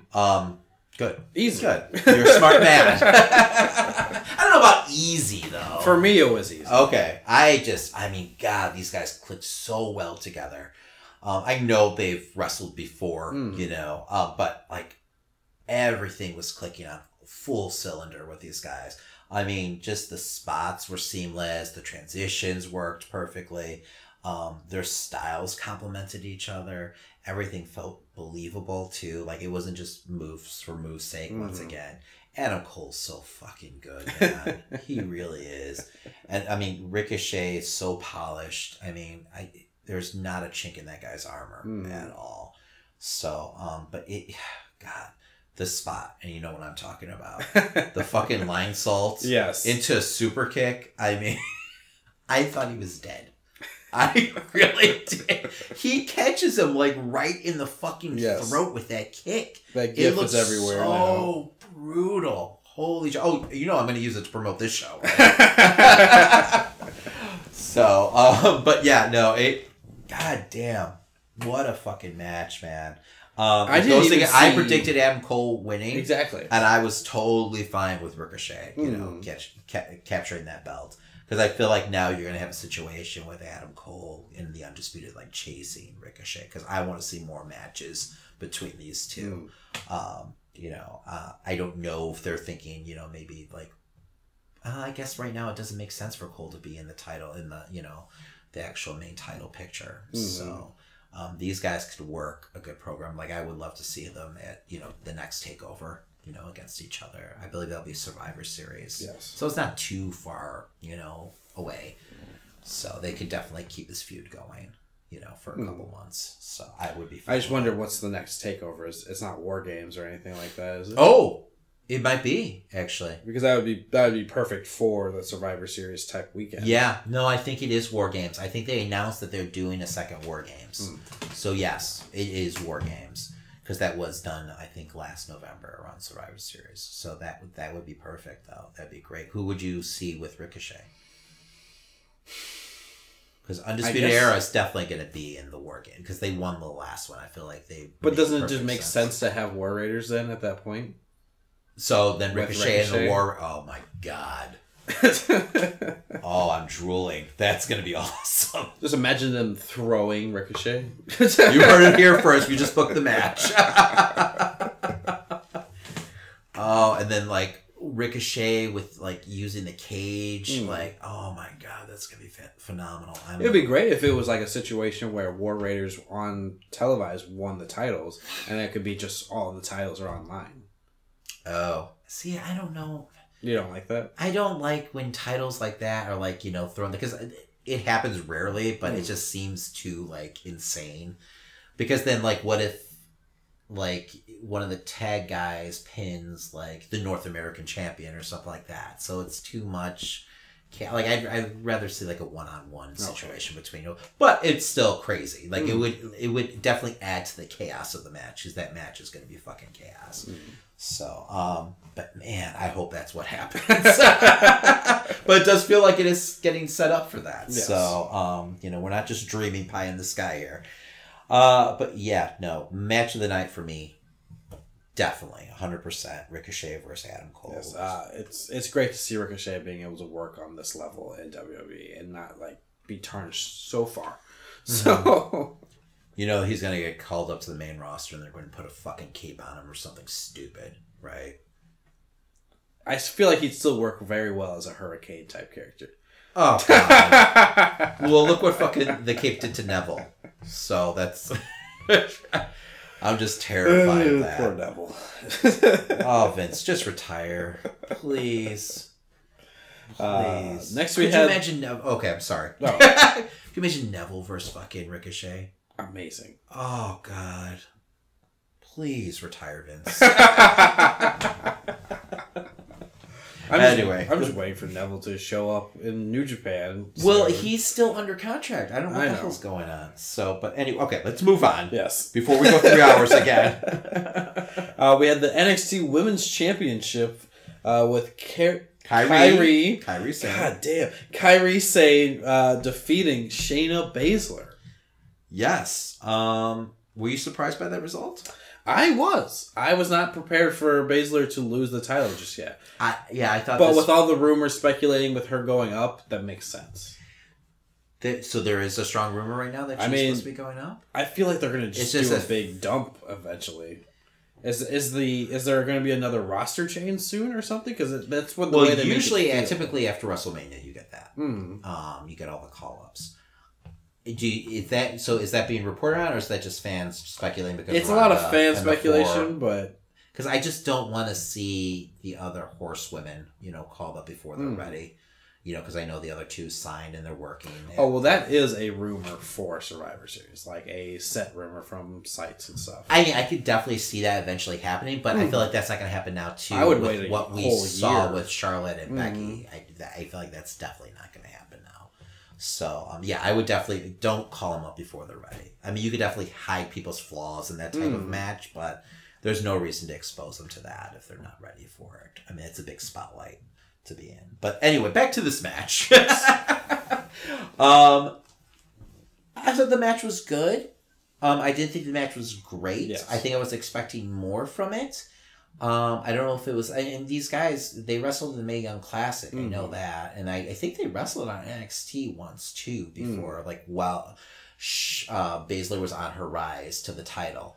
So I was a little disappointed with it, but I love the fucking finish of this match. I really do.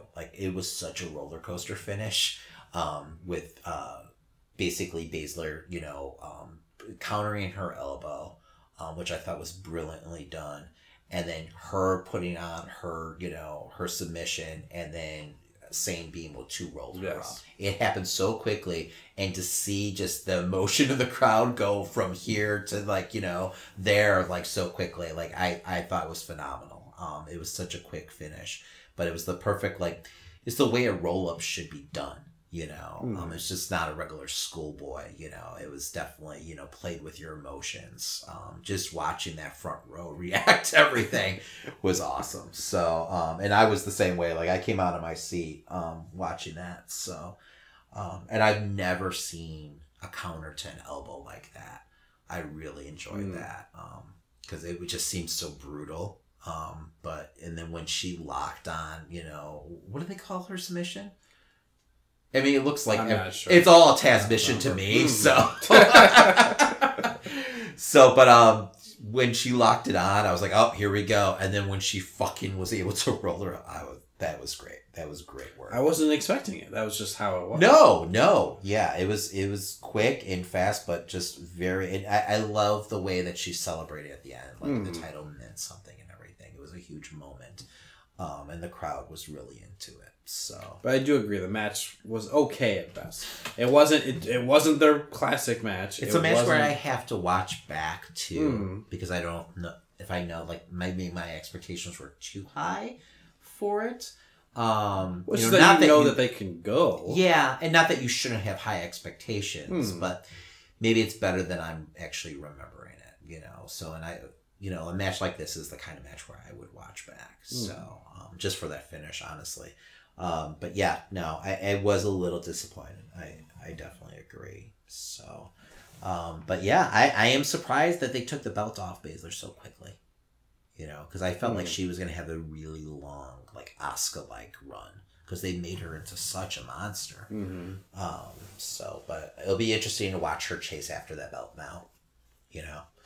So I don't know. It seems like she's Kyrie's going to be like the face of that women's division for a while. But they're going to have the rematch at Evolution, at the Evolution pay-per-view. So that should be pretty cool.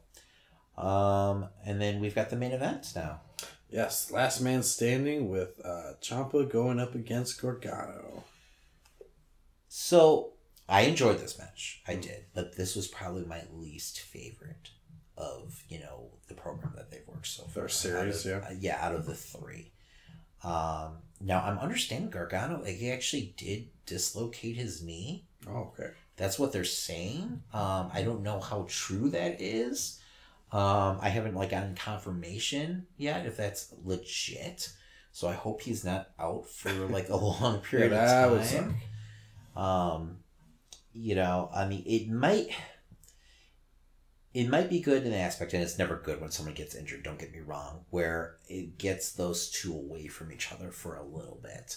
And you could have, like, Ciampa versus Black now. And I feel like they're going to go that route anyway, but it'll make sense storyline-wise, where people won't be just clamoring to see these two matched up against each other again.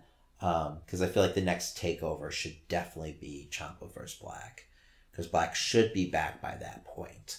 So, and I just want to see Ciampa. Is Black legitimately injured? Oh yeah, no, okay. he is injured. So he had groin surgery. It was worse than they thought. So, but it's only a couple month injury, I believe.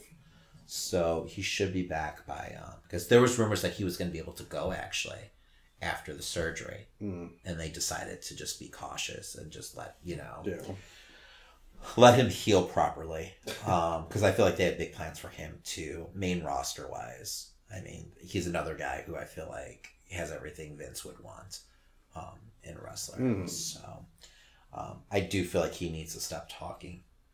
I would like him to be more of a brooding character, you know. I don't need him talking. Like, it all started when he won the belt and he was celebrating in the ring and stuff. Like, I don't know. I had him almost like, I don't know. He had this aura about him where he was almost very like Undertaker-like. So I don't need to see, you know, more personality out of him. You know, he just has this natural like charisma as like almost this like monster, you know. So I don't know. But anyway, back to the match.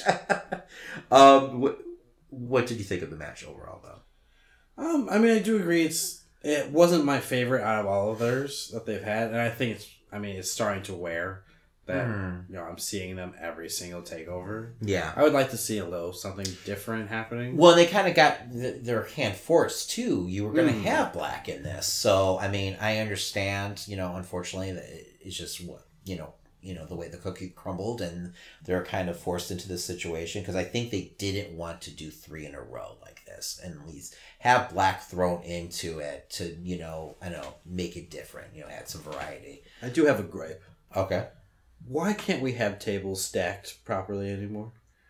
What do you mean? Where they're both stacked on top of each other? But not... Because now they've been doing it where it's one and then the other one's flipped upside down. That's weird. Haven't you noticed that? No, I haven't noticed. They've been doing that for a lot of I do remember, matches. but like, so they're just making it thick. Yes. I guess it kind of makes more sense, though. It'd probably be a little more brutal if it's thicker to go through. Yeah, but it doesn't look as Because really, the table just kind of braces your fall. Yes. You know, it's worse to just hit the fucking mat or hit the crowd than go through the table first. You know, I mean, I know it's wrestling physics, but, you know, whatever. I'm not watching it for, you know, maybe that's realism. their way of, like, now. But I think that's kind of their way to, like, bring realism into it, I guess. I'm just speculating here. So I want my table stacked and stacked I high. know. Hey, man, I'm an Attitude Era guy, too, so I agree with you. I like stacked tables. But I didn't even catch that, though, that they've been doing that a lot. You've seen that in other matches besides this? Yes. Okay, that's weird, huh? Don't ask me to name them. Okay, no. I have noticed it though. But yeah, I mean, once again, Ciampa is just a fantastic heel. These guys just know each other. I mean, so well. I mean, they just flow together, you know, in the ring. I wonder like how much they even put together these matches anymore. Like if they have to like really like sit there and really like call it move or how much they can actually just call in the ring. So I don't think they have a heavy script anymore. Just the amount of callbacks though is just fantastic. Like to their like past matches and everything. Well, each match they're adding one more element, and then they get to call back to it the next one. And I think another problem I have with this match is I'm just not a huge last man standing fan. Like, I don't like that stipulation at all.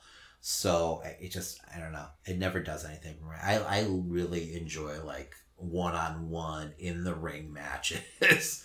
So I'm becoming like this old traditionalist like cast out of nowhere, which makes no sense because I'm an ECW guy. I'm a fucking, Attitude Era guy. But, I just, for a match this big, like I want to see it settled, in the ring, the right regular rules. Yes. Yeah. So, and I feel like it foreshadows, an ending like this. So basically you have, Johnny not being able to answer the counts, but like Ciampa being able to like use the handcuffs to pull himself up. So, once again, he just kind of skirts by, I do love the scene at the end where, Johnny is on the ground getting care and then Ciampa just comes back through the curtains to just show his title to everyone one more time. What's the point if you can't gloat, right? Right. So, I mean, we're not trying to take anything away from this match. It was a phenomenal match, but it just wasn't their best match. So, overall, what would you rank this pay-per-view? I'd give it a solid 4. Yeah. I'm not going to give it anything higher just because it hasn't been the best takeover, but it's definitely still good. I would have to agree with a 4. Maybe almost like 3 and like some 3/4, So, but I mean, just an entertaining card altogether. I love what the product's doing, so I have no complaints. And it really does get you excited for next takeover. Like every takeover, like I'm ready for the next one to come. So I'm glad we don't have to wait that long. Yeah. So, War Games, man, I'm fucking excited. I love War Games. I love me some War Games. Yes. So, all right. Well, let's move on to another huge event that happened this weekend. Yes, it was SummerSlam weekend. It was. So, let's go through this. And we're not going to recap Raw and SmackDown this week. We're just going to kind of talk about what happened on those shows while talking about, the conclusion of these matches. So, we're not going 3 hours again, people. It's already 12:30 at night. Yes. So, go ahead, lead us off. Yes, on the pre-show we had Cien Almas. On the pre-show we had Andre Cien Almas and Selena Vega defeating Rusev and Lana. I won't lie, I did not watch the pre-show. By the time I turned it on, this match was already over. Yeah. Almas and Zelina won. Yes, good for them. Which was very predictable. So, but yeah, I'm glad that Almas won. But then we saw yesterday, we actually saw the same fucking match on SmackDown with the opposite results. Yay. So, 50-50 booking at its best. And this time, what's their little stooge called? What's his name again? The singing guy. I'm Aiden English. Aiden English, there it goes. It was on the tip of my tongue. He actually came out and made the save for them. So, we're getting a continuation of that horrid storyline. So, I mean, I keep on hearing that Almas is like, that Vince is really high on him, but I'm not seeing it right now. So I feel like they've been like almost focusing on Zelina more recently, which is weird. So, because she didn't even wrestle in NXT. So, but Vince found out she can wrestle and was like, hey, put her in there. So, I don't know, man. Whatever. We had a cruiserweight match. And Cedric Alexander won. Yes. So it was Alexander versus Gulak. It was supposed to be a good match, I heard. It was a good match. You actually saw it. I did. That's where let's hear about it, Christian. We got a lot. I was mostly distracted by the announcers because they're doing this thing with the names. What I pointed out before, right? Yes. Where they have to say the full name over and over again. I didn't notice it until this match because Drew Gulak's finishing move is called the Gulak. So you just have them going Drew Gulak's Gulak. Oh, and it's God. just like over and over and over again. Was Cole calling it too? No, it was the announce team for Cole's the 205 worst Live, at it. at least. Oh my God, he emphasizes it so much, and you know it's an edict put on him by McMahon, so it's not Cole's fault, but God, it's okay to use pronouns. Yes. It's all right. Cedric Alexander does a over the top rope suicide dive that looked picture perfect to like Kenny Omega. Really? In this match, and I was like, oh wow, this is intense, if you saw the guy wrestle in the cruiserweight challenge, I mean. And that was, definitely where, the leashes were off of, these guys and they were able to do whatever the fuck they wanted. I mean, that guy is just insane. Like, crazy talented. So it's been so disappointing, watching them, now with, 205 Live and what they were doing when they were on Raw. It just feels like, okay, well, we just got lighter guys wrestling, you took what was special about these guys and just threw out the window. So it's like, okay, well, why do I care about these guys? But yeah, no, like I said, I mean, did it make you want to watch 205 Live? Not necessarily. No, not enough. Not enough. I feel like I if this had more time, Gulak's style of wrestling, because he's more mat based and he's not huge. That's his whole gimmick right now. Is he's against the cruiserweight style. Yes, it's interesting. Yeah, he's trying to create. He's almost like a reflection of the American government at the moment. Oh, okay. Wow. That's kind of the character he's trying to do. He's doing PowerPoints and everything, and he wants rules in place or something, right? To kind of he's tone down. He wants to be the president of 205 Live and change everything. Is he saying he wants to be the actual president of it? Yes. Oh wow! So it is reflecting. Oh yeah, he's wearing American tights and everything. It's oh okay. Well, that sounds different. So I wasn't expecting that. I wasn't expecting to have such a. I saw when he was doing the PowerPoints, but... in the very beginning of the character. I did not know it went that far now. So it's not like what's his name? Jack Swagger's. It's not over the top like it's that. Not like that. We the People. Yeah. Another guy though, fucking super talented. It's interesting that he's pulling off that gimmick well though. I hear that he's doing really good with it. So I don't know, but not good enough for me to watch. So I just got to hear more of a buzz, I guess. I don't know. So, but I've been hearing good things at least. So a lot different than what we were hearing when Enzo had the fucking title. Yeah. So, what next we had the Raw Tag Team Championship with B Team defeating the Revival. It was a quick match. Another fluke win for the big team. I just don't know how long they're going to be able to carry that.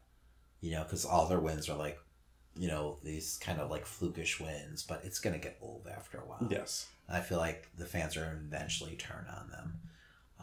I can't stand their entrance music. Oh, but it's so obnoxious. That's the point. It's just I love it because it's so obnoxious.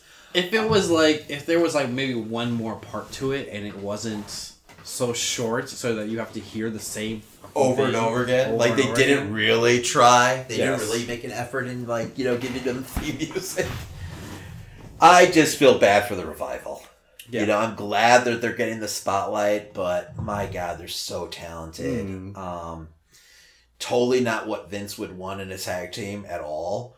But, I mean, they're better than this. They shouldn't be doing the job to the B team. So, but I gotta say, every time I see them celebrating, I fucking crack up. Is the B team something that Vince would want? Yeah, because it's comedy. I guess. So he loves that, cheesy fucking corny ass comedy, I mean, look, Santino had a job for how long? So, I mean, and we saw him feature, I mean, how much time did he take up on Raw? Some nights. So, and the B team's kind of getting that treatment right now. They're his number one comedy act on Raw. So, I don't know. I feel like they're going to have the title for a while now. which is unfortunate. So, but on to the main card. Yes. We had the Intercontinental Championship with Seth Rollins defeating Dolph Ziggler. Awesome match. Yes. I really enjoyed this match. Once again, these two, they closed out, they main evented the last pay-per-view. I feel like Seth opened up. Oh, that was against Miz, where Seth opened up again. Where Seth, I love Seth opening up the show because I feel like he sets the pace. But this was just a solid match. I mean, it had kind of a slow burn start, and then it just escalated and crescendoed into just this spectacular. Once it kicked in gear, I was definitely enjoying it. But for some reason, it really bothered me. That they were pointing out the managers way too much, like the people on the ringside with Dean and oh, you mean the announcers? Not the announcers. The just the fact that the match had to pause every once in a while to be like, oh, he's right there. He's right there. Because we've seen these guys wrestle before and everything. That was the new aspect. The fact that Dean was, there. So but it's like they've had people at ringside in their careers their whole time. It felt like, oh, this is brand new for me. I've never had this before. That's more of a selling point to the fans. I see what you're saying. It bothered me, though. And it slowed down the pace at that point. See, I don't know, but I enjoyed the pace because it kind of, it worked its way. It escalated up, so I felt like that worked. Grand scheme, yes, it worked, but it just was bothering me. What I enjoyed, too, and I think they played with it a little, was, the whole, aspect of, is Dean going to turn, And it was more for, smart fans, just kind of, playing with it. Because there's a few times where I felt like they almost, hinted at it. Seth would turn his back on Dean for a second, and me, reading into everything, I was like, oh my god, is he gonna jump him here? Oh my god. And Dean hasn't smiled since he's come back. He still hasn't smiled after Raw. So I'm just waiting for Dean to turn on everyone. So and it really felt like they played with that aspect. Even though it wasn't there on the surface. But yeah, no, I could watch these guys wrestle forever. I really could. I really felt like, they put together a well match. They've been working so much lately that I felt like this was what you get at the end, their big achievement, what you worked up to. So it doesn't seem like this feud is going to continue. I know on Raw you had Dean go against McIntyre. But now with what we saw, and we'll get to it later, at the end of Raw, I feel like this might be kind of falling to the wayside, which I'm fine. I do want to see, Seth, move on to different challengers and everything, even if it's Dean. So we'll see exactly what happens. But, or maybe it's McIntyre. I don't know. But I don't want to see McIntyre lose his spot right now. I want to see him continue to grow. Because he's definitely on the uprise, and I feel like that's going to continue. From everything we hear again, McMahon is a huge fan, and I don't see why he wouldn't. He's great on the mic. He's got a great look, and he's fantastic in the ring. I mean, the guy is working on all cylinders right now. So I just hope they don't screw things up. But yeah, I'm sure Dolph will get a rematch, somewhere down the line. But I feel like it's going to just be like a TV rematch. And, by Survivor Series, we'll be working something else. I'm sure you'll have, the Shield versus someone else, But yeah, so after this match, all of a sudden, the Bella Twins show up. And right away, I'm dreading the Ronda Rousey match. Because they talk about being there to cheer her on and everything. It's like, oh God, are they going to interfere in this match? And we know that we've got Evolution coming up. So I was like, oh shit. They're back just in time, to ruin Evolution. So I really don't want to see these two in the ring anymore. That was the interesting about this card was there's a lot of setups where someone's going to turn or someone could turn. Mm-hmm. Exactly. It was like, oh, is this going to happen? Is this going to attack? Mm-hmm. They played a lot with that, I felt like. Just kind of teasing fans. And they know that that's part of, what makes people watch is that, just people waiting, anticipating, something like that happening storyline wise. So why not fuck with people? So I get it. It works. But But okay, so moving on, we had New Day versus the Bludgeon Brothers. Thoughts? It's a crazy wild match. Yeah, it was fun. I actually enjoyed their match more on SmackDown.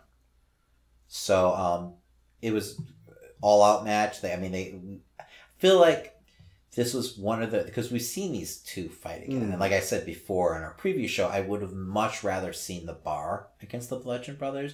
I understand you want to have New Day on this card, and they're one of their most popular entities on in WWE right now, so I get it, but it's just kind of rehashing the same shit. I don't know. It was okay. It was just kind of there. Yeah. Like I said, on SmackDown, it was a lot. I don't know. It was a lot more hard hitting, and it just felt like the chains were kind of off. Rowan during this match ended up getting hurt, so they knew he had to have surgery. So they had to take the belts off of him. So it felt like Rowan was kind of wrestling, like okay, I'm just going all out. It had that vibe. And they put on quite a show. And this wasn't a bad match by any means, but I felt like the SmackDown match was far superior. But on SmackDown, the New Day did win the title. But here it was double, or no, not double. It was a DQ because they used the hammers. Finally used the mallets. But they used it the old, Triple H sledgehammer way. So I don't know why you just foam them up and let them, hit someone square in the back of the head, just for the visual.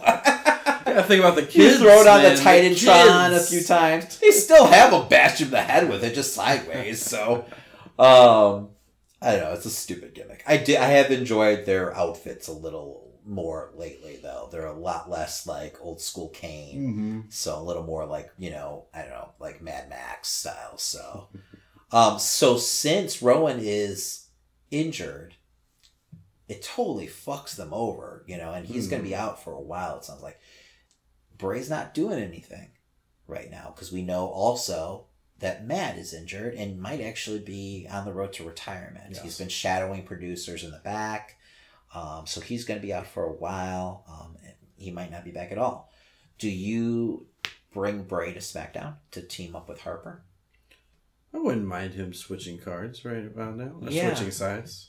I think that'd be... I mean, it just makes the most sense for him. I don't know what else you would do with Bray. I mean, you've really just kind of shit the bed with that character, and just the way the angle kind of just ended so flat. It just makes no sense to me, and I know this is completely not what we're talking about right now. It just makes no sense to me why, since Matt got injured, you wouldn't do an angle with that and have Bray be the one who takes out Matt. Like, have him turn on him and then get him heat again. And have a conclusion to that storyline. So it's just lazy fucking booking. And I don't know if Matt just wanted to go. Well, no, he didn't even go out on a good note. He did the job. So I don't get it. I don't understand. Or maybe they want to leave that open in case they need to come back to it. But I don't want them to come back to it at this point. They did nothing with it. So lazy fucking booking. God damn it, WWE. All right. So we're past the Bludgeon Brothers. Yes, but we're on to Braun Strowman going up against Kevin Owens. Match of the night, right? Oh, god damn. And I had high hopes for this. I really did. Just because I felt like something was going to finally come Kevin Owens' way. I thought that this was going to make, I don't know, sense finally storyline-wise. Because it just felt like week after week they've been burying that was your Kevin problem, Damon. Owens. You thought. Yes.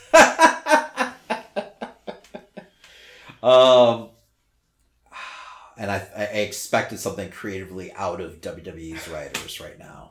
At least the Raw guys. Because, my God, they're just shitting the bed. So, Braun basically takes care of Kevin Owens in, 3 minutes? Yeah. I mean, Kevin did some fucking phenomenal bumps, though. The way he was selling those shoulder blocks on the outside of the ring, the first one I thought he fucking killed himself on. I thought he fell directly on his goddamn head. I was like, oh my God, don't break your neck. Not for this fashion. Yeah, not for this match. I was really thinking that Owens was going to somehow win that Money in the Bank briefcase, because it just makes no sense for Strowman. Especially the way we're seeing him, you know, cash in or attempting to cash it in, where he's just telling people, I'm going to cash it in now. I mean, whatever, I guess. I'll be there. Yeah. I'll do it.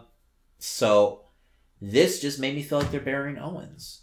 Like, I don't, like, he has to be in someone's doghouse. You know, there was rumors months back that they were really displeased with, like, his weight. That he's just, like, refusing to lose weight. Which scares the shit out of me, because it's something that happened with Vader back in the day, and then totally, like, led to a monster, you know, main eventer like Vader getting completely buried by the WWE. So I'm terrified that's what's happening with Owens. I mean, this guy really, if you look at it, I mean, he was one of their MVPs last year. He really carried Raw. So the way that they're booking him, though, like, what cracked me up is, like, this whole storyline too is Strowman basically bullying Kevin Owens. Yes. You know, throughout the past, like, couple months, he fucking threw him off the top of a fucking cage. You know, this whole storyline started really, I mean, yeah, it kind of started with Money in the Bank and Kevin trying to, like, you know, have everyone team up on Strowman. That happens, though. Every time there's a giant involved in a match, that always happens. But it really started with Kevin Owens trying to befriend him and Strowman just attacking him over and over again and just, like, you know, hunting him almost.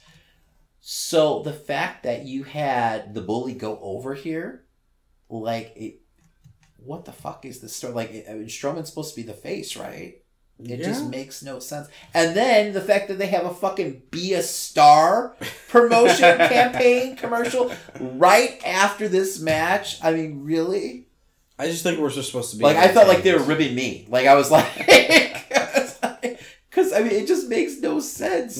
It makes no sense. I just think we're supposed to be entertained by Braun beating up people. That's all. And we're just exposed. I don't know.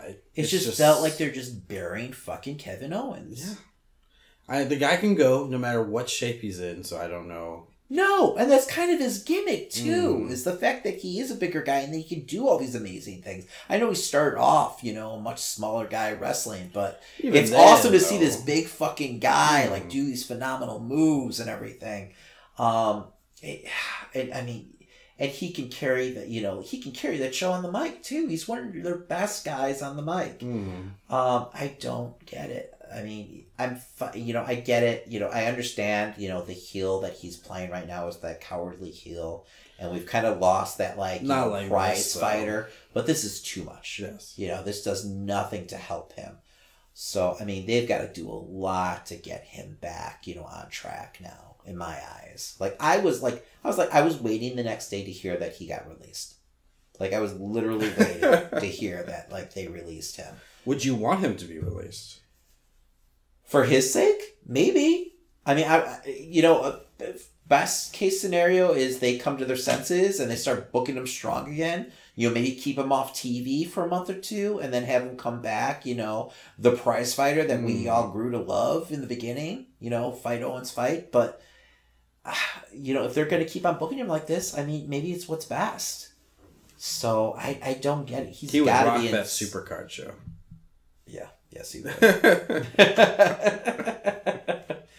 God, I don't know where the hell we're at right now. So, but yeah, it was very disappointing to me. So I just could not believe, you know, just how, like, I don't know. It was literally like a 2-minute match. So, on to the SmackDown Women's Championship. Yes. Charlotte Flair defeats Becky Lynch and Carmella to become the champion.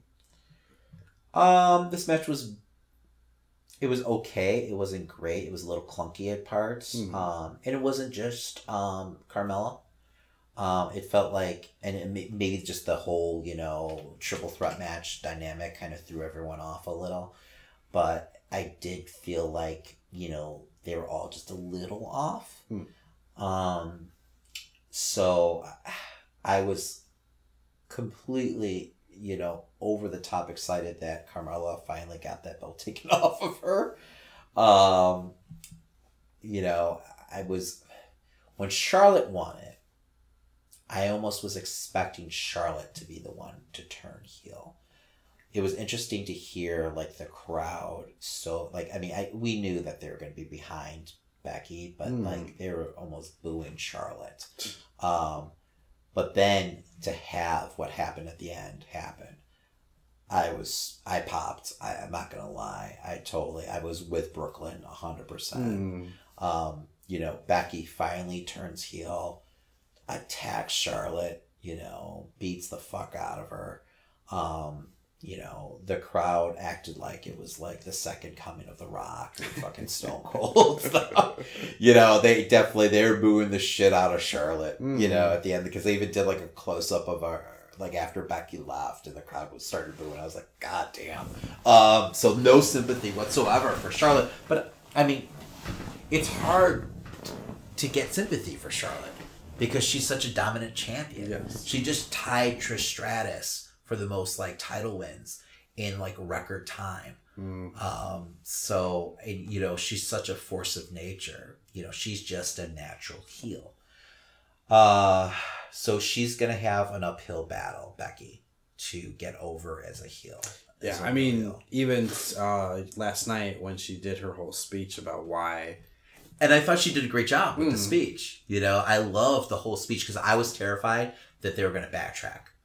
You know, and just like her come out and almost do like a fucking like Bailey and Sasha Banks type deal where she apologizes and say that she was frustrated and like tease that there's still tension there, but having them tag for months on end.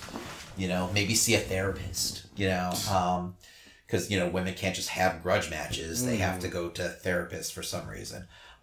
You know, not like it's fucking wrestling or anything. So I don't know. I was very impressed with her mic work last night, though.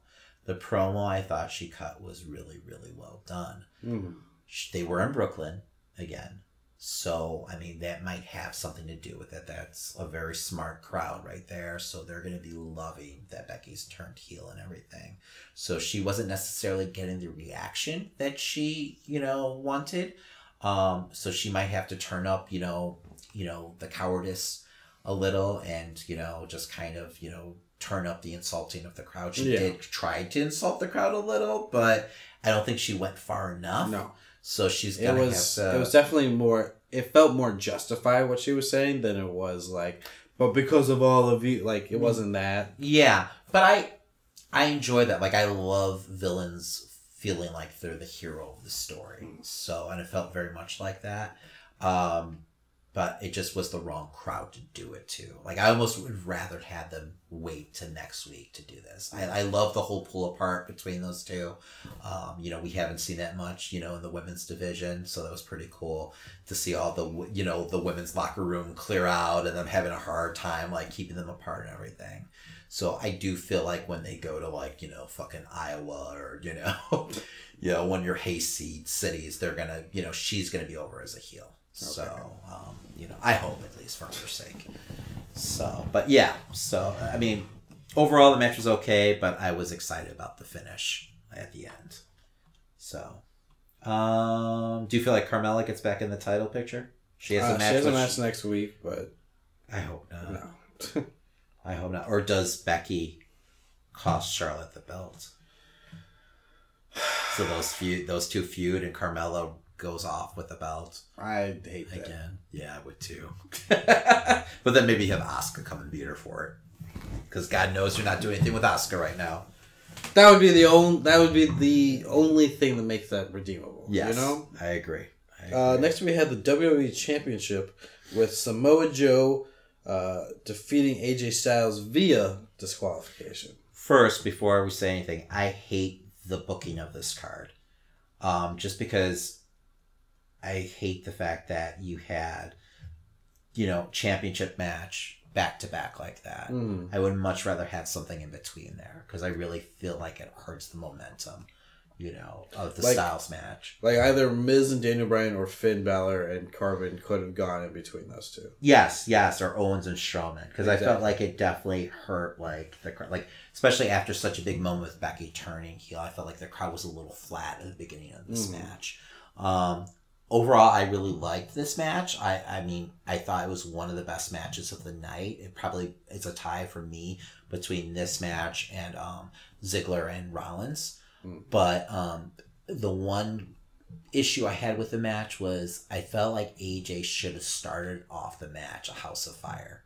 You know, like we saw, you know, off camera, you know, behind the scenes after SmackDown went off camera, AJ trying to attack Samoa Joe in the back.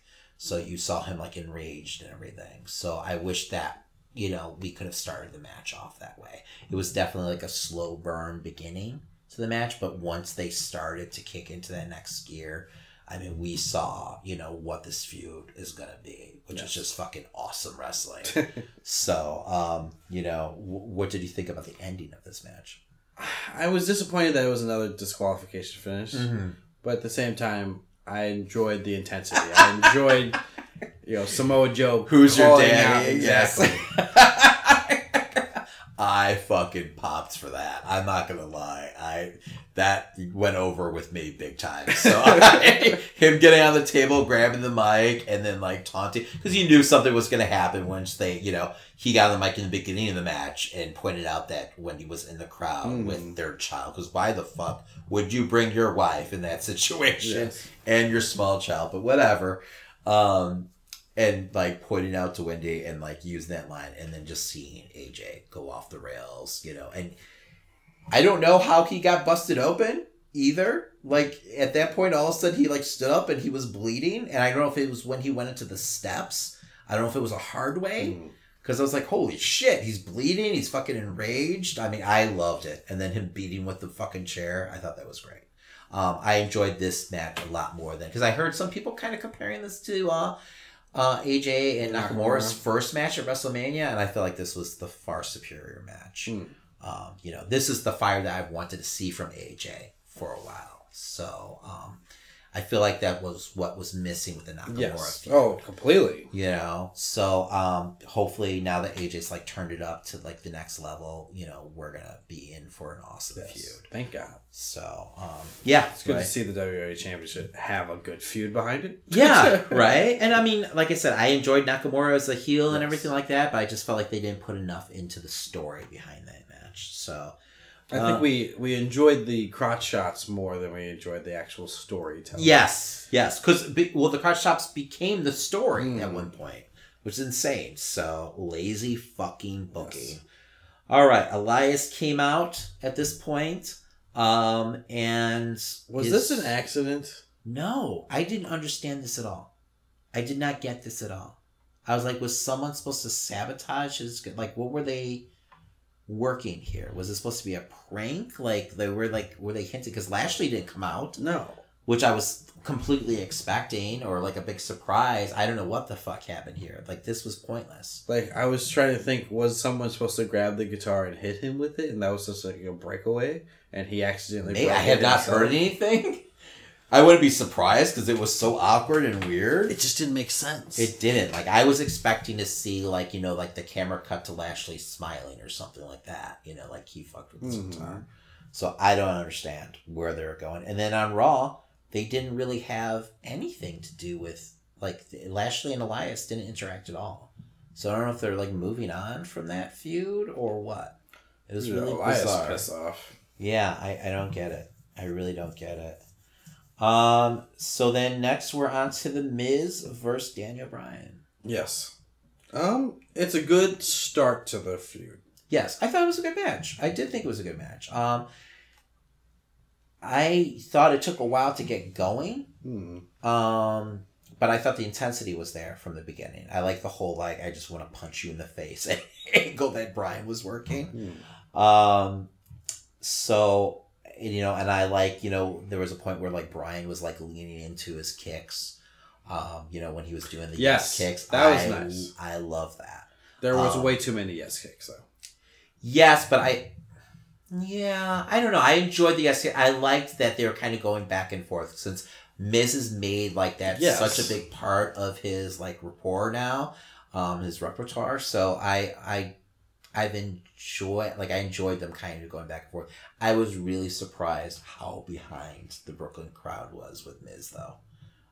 To the point, at certain points, you could hear, like, a smattering of boos for Daniel Bryan. Oh, really? Yeah.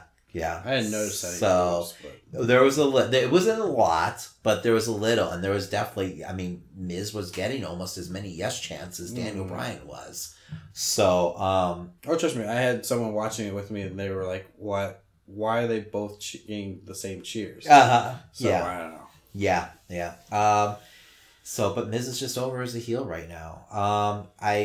I felt like they telegraphed way too much the ending of this match once you knew Maurice was out there. Yes. And they even showed her at one point, like a camera shot from behind. So you knew that camera was there. So you knew you were going to get some kind of like, spot happening. And of course, Miz gets forced on the outside of the ring, goes over to Maurice, and she gives him the brass knuckles. Yes. And, he wins the match, though, by punching Daniel Bryan in the face, which I thought was a nice way to kind of tie up the whole story of that match. I actually didn't think of it that way, but yes. Yeah, so I thought that was kind of cool.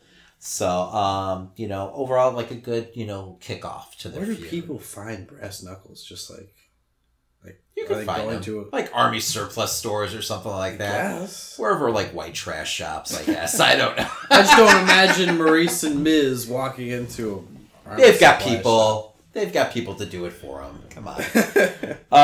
But yeah, no. I hope now what we saw on SmackDown, Miz cut a great promo. He came out, he mocked Daniel Bryan's retirement speech. I didn't realize what he was doing at first, and then I was like, oh my god, he's totally like doing the speech like verbatim, like word for word. But then at the end of the speech, he said he was retiring from wrestling Daniel Bryan. So I was hoping at that point that we were going to get like Daniel Bryan kind of chasing Miz, and having to like force him to wrestle him. Just because I feel like it would be a good way to build up the feud again, and like having to work an angle where like, Miz would finally be able to like, be forced to wrestle Daniel Bryan, like maybe at like a WrestleMania or something after like the Miz, won the belt or something. This is once again pie in the sky booking. But unfortunately you have this whole angle shot where Daniel Bryan comes out, they go back and forth on the mic, and I thought they did great mic work, both of them. They both got shots in.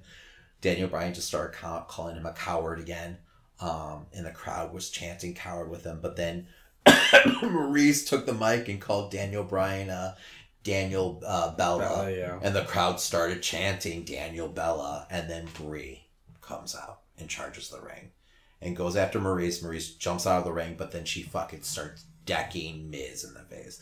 That was kind of cool. I won't lie. But then we get the announcement of a fucking mixed tag match at Hell in the Cell. Because why not? Because it feels like this feud would lend itself to a Hell in the Cell match if they wanted to. Like, if they built it up enough. Honestly, I'm kind of hoping Charlotte and Becky get out. I think they're going to. Okay. I think they're going to. I really do feel like that. I think AJ and Samoa Joe are going to have a Hell in a Cell match, and I feel like you're going to get Charlotte and Becky. I think they're going to want the women to have a Hell in a Cell match this time. So, but I do feel like this feud would warrant it, especially if they had more time. But yeah, so it should be an interesting start to the feud, though. I know too. They announced that at the big event in Australia, they're having a one-on-one match, and it's going to be for a title shot. Gotcha. So I could foresee something happening like Miz beats Daniel Bryan, gets a title shot, and actually ends up winning the title. I still feel like Miz is going to have a title reign this year, and he deserves it. He really does. So, and then you'll have Daniel Bryan chasing for the title. Yes. So, but yeah, we move on to Finn Balor versus Baron Corbin. Yeah. Demon Balor versus Yes. So we kind of were talking about like, do you think you get Demon Balor? And we we both were like, no. They have not hinted anything. This doesn't warrant to it. They didn't give a shit. They gave us Demon Balor. I love Baron Corbin's reaction to it. Yes, he did a great job fucking selling it. Great job. I thought the makeup was fantastic too. This was probably my favorite version of the Demon in the WWE. I really enjoyed the makeup work that they did on him. It got over with me. I love the fact that it was just a 2-minute match. Balor just won cleanly. Corbin got no offense in whatsoever. Yeah. So it just, I don't know, legitimized Balor again, in my eyes. Christ. Because I was terrified of, Corbin going over here. But so we start Raw with Roman challenging Balor for a title match. Saying that, there's someone who deserves to get a title match. I'm not Brock Lesnar. I'm going to be a fighting champion. And he goes ahead and he puts the belt up against Balor, saying that he never got a legitimate rematch after he lost the belt, due to injury. So Balor and Roman had a good match. It was a very solid match. Roman obviously went over, unfortunately, but I did enjoy the match. I did feel like they booked Balor strong, which was good to see. So there was parts where you're like, oh, could Balor actually win here? So, it didn't happen, but I was excited to see Balor getting that spotlight again. And hopefully he continues this momentum. Because we've seen in the past, he'll go from this match to opening up, the card. So yes, I hope that something happens. In a lower mid-card feud. So, and then Corbin is now in charge of Raw. So he is the GM now. So what do you GM. think? What do you think that does for Kurt then? Do you think he's going to have a match soon? Maybe he comes back and he wrestles a match against Corbin for the GM, position. I could see that happening down the line. Yeah, but I wouldn't want to see Corbin go over Angle. I don't whatsoever. think. Yeah. Unfortunately, that's kind of where Angle is. But maybe they would have him go over just because, storyline wise, it makes more sense. So, and I don't feel like Corbin is going to be the GM for long because I feel like they still see him as a promising wrestler. So, but yeah, I don't know. But yeah, so moving on, more SummerSlam to go here. We got the United States Championship on the line with Nakamura versus Jeff Hardy. Well, it's kind of like a piss break for me. Really? I thought it was an okay match. I didn't think they didn't get a lot of time. I did enjoy the beginning of the match where they started mocking each other. That was kind of fun. But this definitely felt like good old Nakamura just beating the hell out of someone. Yes, I was excited that Nakamura went over too. Because I was worried that Jeff Hardy was going to end up winning that belt to bring it to the feud with Orton. So that was kind of my fear that it was going to really, once again bury Nakamura when he's, I don't know. I feel like he deserves to have a long U.S. title reign right now, especially after the way they booked him with his feud with AJ. So we had Nakamura go over here pretty definitively, and then all of a sudden Randy Orton came out, walked down the ramp, and then just turned around and walked back up the ramp. I have no idea what the hell that was about. Maybe he needed to go wash his hands. I don't get it. What the fuck? Oh yeah, I was a little terrified he was gonna come out and teabag Jeff Hardy. I'm not gonna lie. Especially the way they had him creeping in the back, on SmackDown. They're teasing the feud. I don't. Well, okay, so on SmackDown they actually wrestled the match. Okay. So the feud has continued. Fucking Orton, man. Put his finger through his fucking earlobe again. Yes, I saw that. Holy shit, man. It just makes my skin crawl every time he does that. And just the crowd reaction. They did a really good job of capturing the crowd's faces when it was going on. Was great. But then Jeff actually got DQ'd during this match and kicked him in the balls and started beating the shit out of him. So I thought that was a nice twist. So that feud is going to continue. Seems like Nakamura has moved on with the U.S. title, so I'm not sure who he's going to be feuding with. I'm just glad that he's kind of moving on because I felt like Orton was kind of overshadowing Nakamura. So could you imagine the Nakamura Open Challenge? Oh, what did he say? He was the United States of Nakamura. Is what it was his line. So you're totally getting that shirt. Yes, 100%. So Raw Women's Championship: Ronda Rousey versus Alexa Bliss. Yes, destroys Alexa Bliss. Destroys her. How did you feel about this? I didn't have a problem with it. I liked her being this huge badass. I think the only issue I have with is I don't imagine anyone else being able to stand up to her at this moment with the way the Raw division is. Yeah, I guess, part of me at first was like, I felt like this made the rest of the women's division look weaker just because Alexa's usually able to get offense in, even against Nia Jax. I mean, it's always in like a cunning, conniving way, but she's always able to have some offense. She doesn't just get dominated like this, and she just got dominated in this match.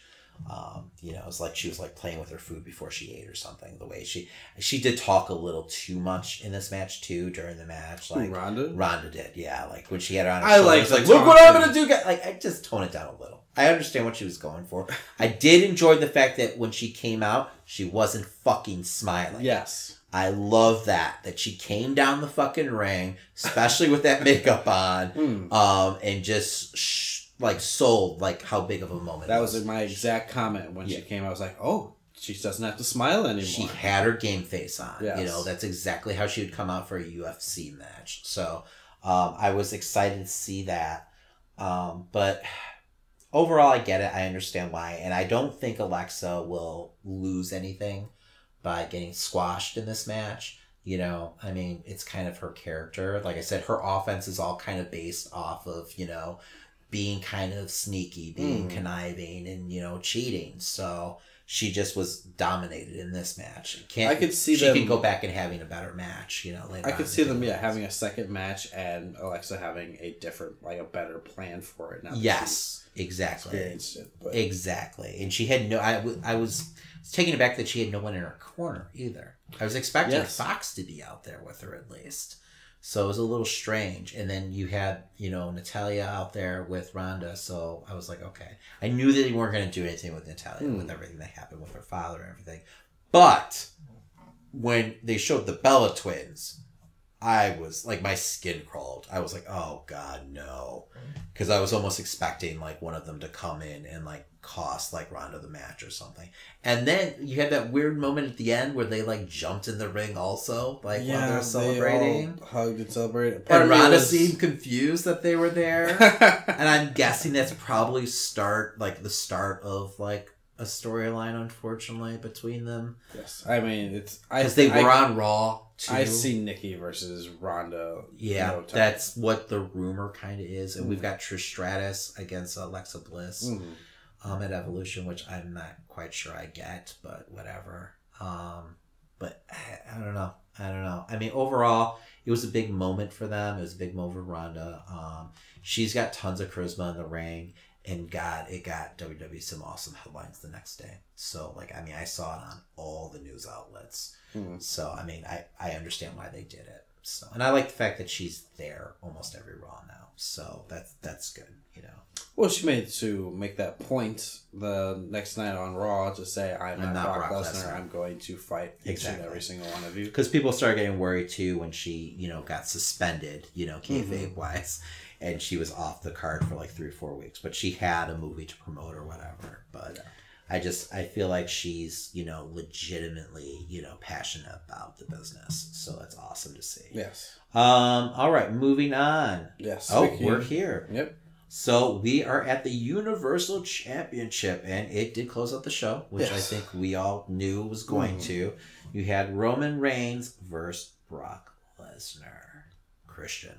We have Braun Strowman showing up, of course, saying, I'm going to fight whoever wins this match.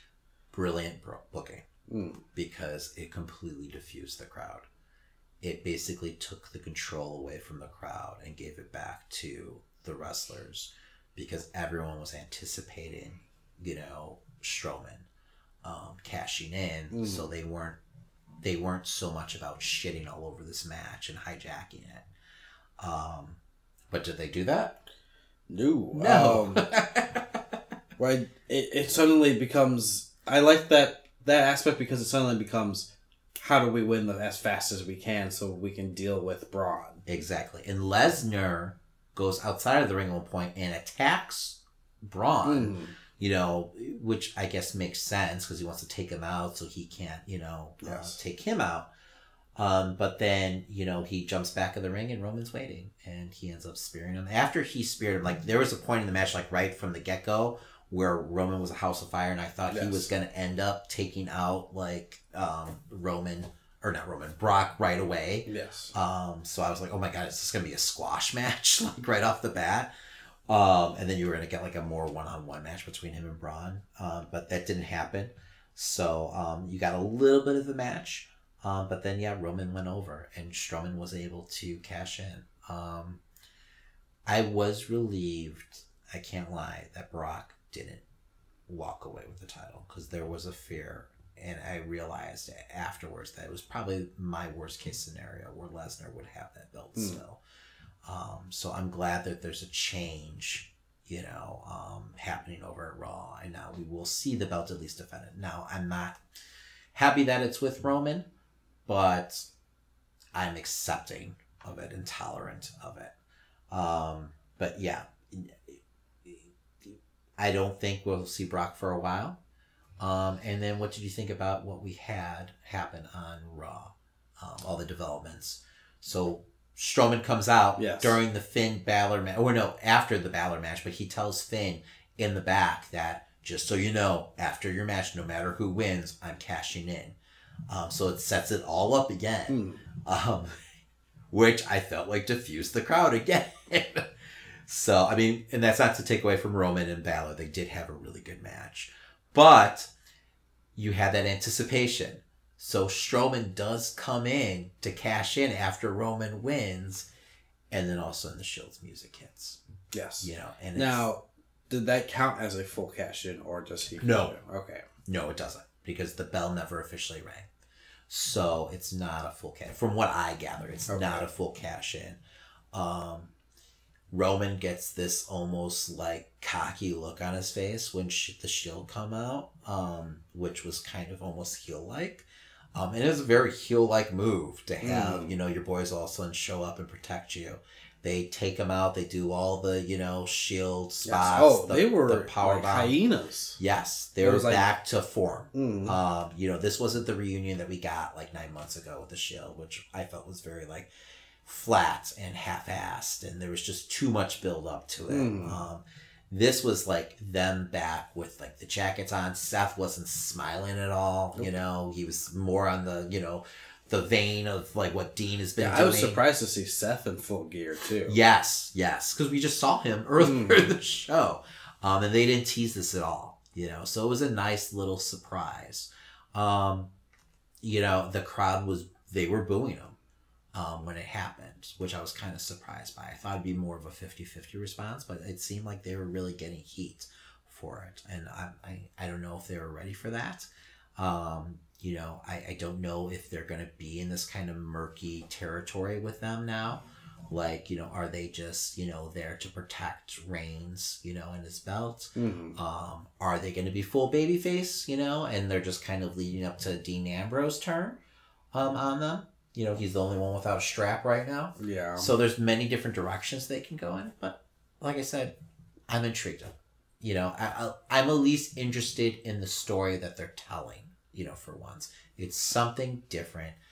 I'm a mark for the Shield. I did enjoy their run, at first, I like, the dynamic between the three guys. I like, the idea too. If they do this kind of like gray area with them, with the Shield, like protecting Roman and his belt from Braun, I kind of like that aspect of it.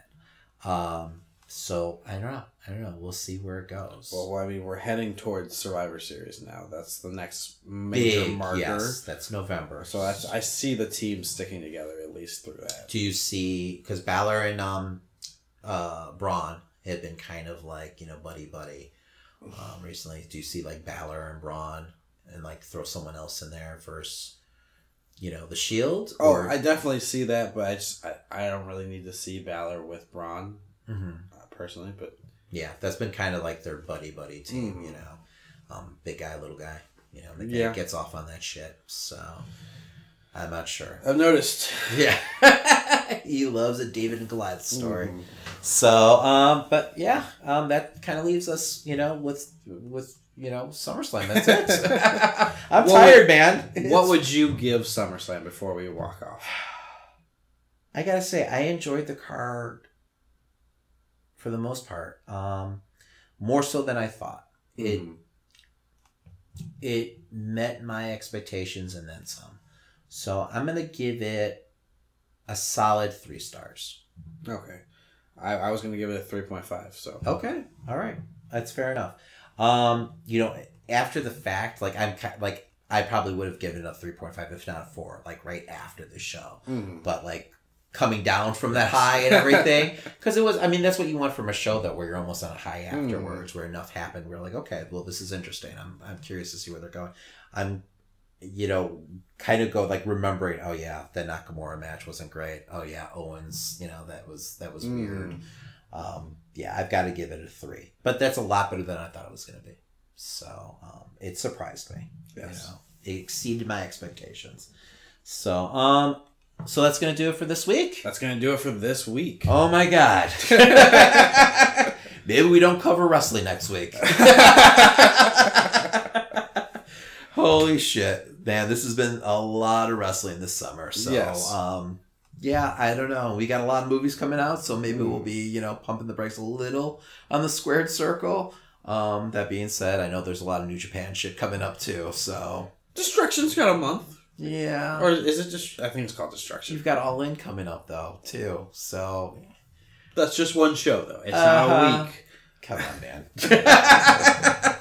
You know us better than that. But yeah, well, at least we'll be, the load will be eased a little. So, but let's go into shout outs. Yes. So these are some awesome podcasts that we think you should be listening to, because we are. Man Brain Podcast, the only Man Brain podcast. The realest men, the most extremist satirical comedy. Don't let them win. Catch them on iTunes and SoundCloud and Stitcher. 18 and over, trigger warning. So they're a little racy. Yes. But check them out if you enjoy that kind of comedy. All right. So next up, we've got Work-Life Imbalance Podcast. Office and life advice you probably shouldn't take. Tweet us at WLIcast. Email us at questions of WLIcast.com and listen on iTunes. And if you follow them on Twitter, they're always putting out polls and stuff like that. You help shape the show. So go ahead and give them a follow and subscribe to them on iTunes. So up next, we have Fellowship of the Geek, a pop culture podcast and comic book reviews. Want us to review your comic? Let us know. So if you're an indie writer and you want them to take a look at your book, go ahead and send it their way. I guess they're going to give it a read. But yeah, these guys are great for comic book reviews. Check them out. And last but not least, Podcast Wrestling Society, the hottest wrestling and MMA themed indie podcast, dropped every Wednesday on Wooshka. I don't know what the hell that is. Mamushka? iTunes, TuneIn, Stitcher, and YouTube. Another great wrestling podcast that you should be listening to. Yes. All right. And last but not least, check us out. Yes, that's right, Damon, because we need your listens. That's right. And we have plenty of other content for you to check out. If this is your first time listening to us, check out the rest of the episodes. We got the big movie reviews. If you have missed all of those episodes, we condensed it. We put all the best ones in one episode. Yes, we did. So we've got kind of a Grace Hits episode going on right now. And the real reason for that, Christian, was? Because my laptop sucks ass. We have a lost episode. So, but it's still an entertaining listen. But yes, we've got lots of great content up there. Go ahead, subscribe, rate, and review. Yes, on iTunes, on Podbean, on Stitcher, on Spreaker, on Google Play. I feel like we can make a song out of this. I probably could. Player FM. iHeartRadio. I think I said Spreaker. I know I said Stitcher. Oh, did you say Spotify? Oh, Spotify. There you go. We're gonna put this on a shirt one day. Just like that turkey and it's gotta ham be long and sleeved. Yeah, exactly. But yeah, so we're in a lot of formats. So definitely check us out on all your favorite podcast forums. So But yeah, also you can hear us on 12 Ounce Radio. Yes. And you can also hear us on Ironic Radio. Yes. So go ahead and give them a follow and check them out. They've got lots of great content also. And then if you ever need our news, if you want to be a part of our community, we're on I'm about to say on iTunes, on Twitter and Instagram and Facebook. We post different things to each one. Lots of memes, lots of fun jokes. We like to communicate across Twitter the most. Yes. But please do follow us on Facebook and Instagram. Yes. We've been, on there a lot lately. And we just daily stuff, updating everything like that and posts. Oh, before I forget, if you're in the Chicagoland area and you're going to Comic-Con, you could possibly run into me. That's right. I will be fangirling the fuck out this weekend. So.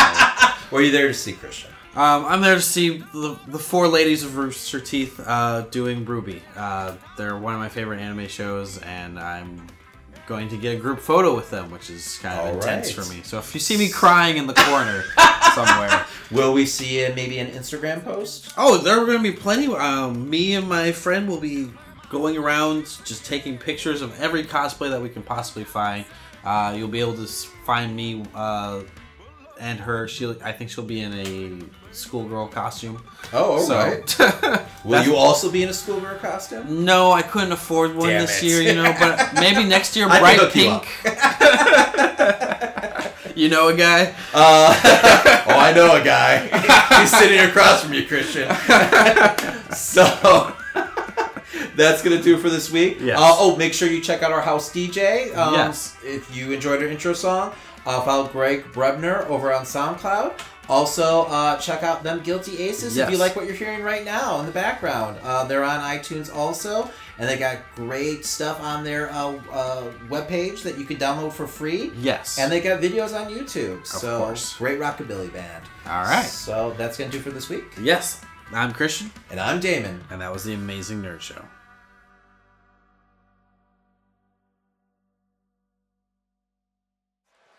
Oh, Wendy!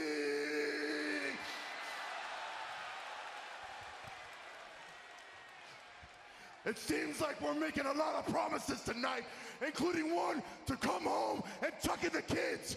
But guess what? Daddy's already done night-night.